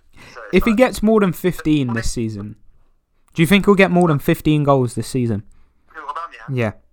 Probably not, the way things are going. But he can put form together. That's the thing about Aubameyang. But it's just it's hard to explain. It's really difficult because the last couple of seasons he's been top goal scorer of the Prem in terms of goals to minutes ratio, and all of a sudden this season he's been absolutely terrible, one of our worst players. New contract curse. So the thing is, you've got the knowledge that he's got 20 goal seasons in him, so it's difficult. But those are the Arsenal squad at the moment is really, really bad. It's really bad, and we need a massive overhaul. But it's too long to explain in one episode. So, yeah, exactly. Yeah. Well, it seems like every episode we end up talking a bit about Arsenal. Yeah. I was gonna say, so I don't think I ever answered my top 4. I'd say Liverpool to win the league, because I just think they look like the most steady out of all the teams. But that is it's a bit boring, but I do think they will win it. I'd then have Man United second, based off how things are going at the moment. Man United or Man City second. Second or third. One of them will get second or third. And then in terms of fourth, I really don't know. It's anyone. It's up for grabs. I'd say it's probably between Chelsea and Tottenham. I don't think Everton would quite have enough to finish in the top 4. I think it's between Chelsea, Tottenham, Everton and Leicester. I don't think Leicester are good enough either. I think they'll fall off. 17 points in the last 17 games last season. For me, they just haven't got it in them. I'm a big fan of a lot of Leicester's players, the likes of Ndidi, Maddison. I think Ndidi and Maddison coming back have made a big difference. They've got Vardy, they've got Barnes, they've got Cheetah. Harvey Barnes, I love that guy, man. He's been popping up for me in fantasy football, and he's been coming in clutch recently. Tielemans has been one player that I've actually been very very impressed by this season. Actually. Yeah. I think Williams has been every time I watch Leicester, he's like very, very good for them. Do you know who I want to give a quick shout out to as well? Who? Anwar and El Ghazi. I was messaging you about this guy. Tom raging about El Ghazi because I put him in my fantasy team. El Ghazi in his fantasy team. He keeps on scoring. It's actually annoying. Mate, it was after he bagged 2 against, was it, who was it? Was it West Brom? I think it was West Brom. He bagged 2 against West Brom. I thought, I'm sticking him in the team for the Crystal Palace game. They've just lost 7-0, and El Ghazi takes Villa's penalties. And then he banged in, and then he banged that goal in with his right foot. First time, I couldn't believe it. I was absolutely over the moon. And then I think this week he might have been subbed into my team as well, because I actually had him on the bench for the Chelsea game, but he bagged. And I think because of all the zeros that I got for none of my players playing because of COVID, El Ghazi got me a few points. So that's the story of my love affair with Anwar El Ghazi. Where do you think Villa will finish this season? Mid-table. Mid-table. Sort of range. Yeah, I think mid-table there could be a whole host of teams in mid-table. I've been pretty impressed with West Ham this season. I think Wolves Nuno's doing a great job at Wolves. I think without Jimenez. Yeah, I watched Neto. I watched Neto the other night against United, and I thought he was quite poor. But I don't think Wolves. I think that was more because they were really defensive the other night. I don't necessarily think that was Neto's fault. He was kind of starved of service up there. I don't think Neto's the finished article, but I do think he'd be a decent signing. I can't understand, though, Man United fans saying that they would take Neto over Jadon Sancho. Like, when you think about paying 60 million for Pedro Neto, who looks, to me, he looks still quite raw. He looks good, but he's quite raw. Or paying 100 million for Jadon Sancho. I'm paying 100 million for Jadon Sancho every day of the week. Well, it's like, at the moment, you'd have to say Sancho's the better player. Yeah. And, like, and he's definitely... But the thing is, like, he could come to the Premier League, it could not work out. Yeah. But that's how Neto could go to Man United and it could not work out. No, 100%.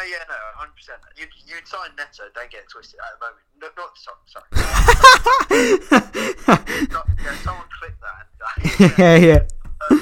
But at the moment, you'd sign Sancho, don't get it. Yeah. But yeah, I don't know. I think Wolves will be in that 8th to 12th region. I think Leicester could be there, Southampton as well, West Ham, Villa. I think minimum 7th for Leicester. Well, I think the thing is, well, it depends. Yeah, Leicester might be 7th actually. Kind of, even if we're saying 7th to 12th, I think it's anyone's game out of those teams. Because you kind of got, I think Tottenham and Everton will kind of be 5th. I think Tottenham will come 5th or 6th. Everton will be 5th or 6th. And then I think it will be Leicester. And then, then anybody from West. But even 7th downwards could be, 7th to 12th could be a whole host of teams that we've just mentioned. I have to say, I would give shout outs to David Moyes, who I think is doing a great job. Hassan Hüttl, who's doing a really good job at Southampton. I'd say as well, I think Ollie's doing a good job. Yeah, I do have to give... I like Ollie, and I think, if you go back to our United podcast last year, I did say I'd stick by him. Tom said... It's weird, because I think in that podcast I was like, bring in Paul Mitchell and Pochettino. Yeah. And start. And now I'm at a stage where I'm like, you have to respect what Ollie's doing. Yeah. Like, they're legitimately in the title race at the moment. Yeah. And I think as well, I don't think Ollie got the players that he wanted in the summer. I don't think they backed him. Yeah. Because I don't think he wanted any of the guys that he got. I think Telles and Van der Beek were signings that they made because they knew they could make them and that they would slightly appease the fans. I think they probably did want a backup left back, but they wanted Reguilon. They didn't want Telles, and they didn't get Reguilon. They wanted Gabriel. They didn't get Gabriel. They wanted Sancho. Obviously, Sancho was the priority, and they didn't get Sancho. So, and to end up with with getting Cavani and Van der Beek, who I don't think Ollie wanted, based off the fact that he's barely played him, and Telles. And Tellez, who I think is pretty average. Cavani, who I think Cavani's added a really good option there, but I don't think anyone. I think Cavani is probably their best signing of the summer by a distance. I think Cavani adds something that they probably didn't have, which is an out-and-out striker. But no, I do think I think considering the issues with the recruitment that they had in the summer, I think Ollie's doing an exceptional job. But yeah, I would say David Moyes and Hassan Hüttl, just because they've been going under the radar a bit. I think Nuno's doing an excellent job. I'll give credit to Brendan Rodgers as well, because I do think he's doing really well with Leicester at the moment. And Don Carlo. Yeah, I think covering the managers that deserve credit there. And I think Sean Dyche as well for just, consistently. I wouldn't say based off this season. I think he deserves a tiny bit of credit though for just, consistently keeping Burnley as this well-drilled, when realistically they've got the same sort of squad as Sheffield United. And I just think it shows how hard the job and how good a job Sean Dyche has done really at Burnley, that Sheffield United have imploded so much this season. So that's just that's my final piece. And I think we've got full bases with the podcast. Is there anything else you want to cover? Mate, we could go on for 3 more hours, and I don't think we'd. I think we should draw it to a conclusion while we can.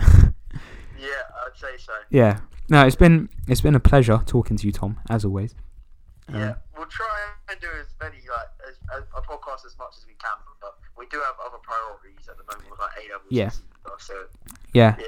We'll keep you posted. Hopefully we can stick to our 1 every 2 month schedule. Yeah.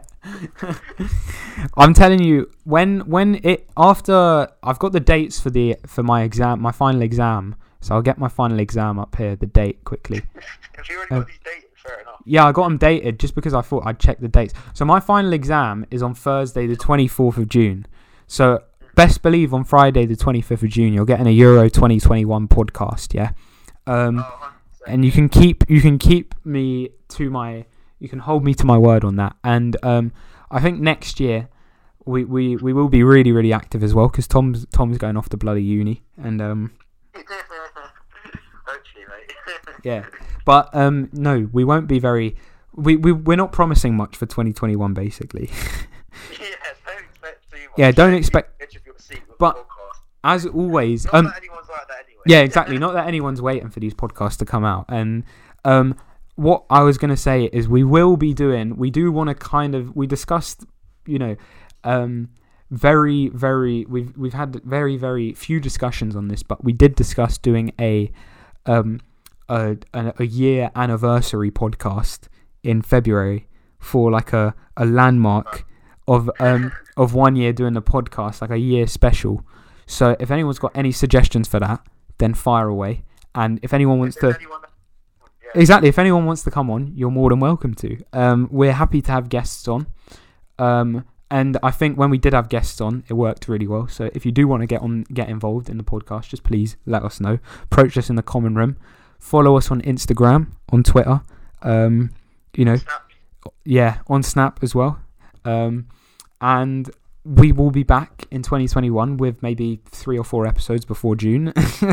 But until then, as always, please let us know if you've got any suggestions for a podcast, because, we will do them. Fabian McCarthy was, lobbying for a Sheffield United podcast, and we did it. So, we will do podcasts. Deliver on the will of the people, exactly. We will deliver on the will of the people. So please do let us know if you want to hear us talk about anything. It doesn't actually have to be about football, but preferably it would be about football, because I don't want anyone suggesting a Pyramids podcast. But yeah, anyway, please, definitely do one. Make sure to leave your feedback on this podcast. Follow us on Instagram, Twitter, Snapchat. Send us suggestions. If you see us in person, make sure to give us your suggestions as well. And we'll talk to you guys soon. See you later.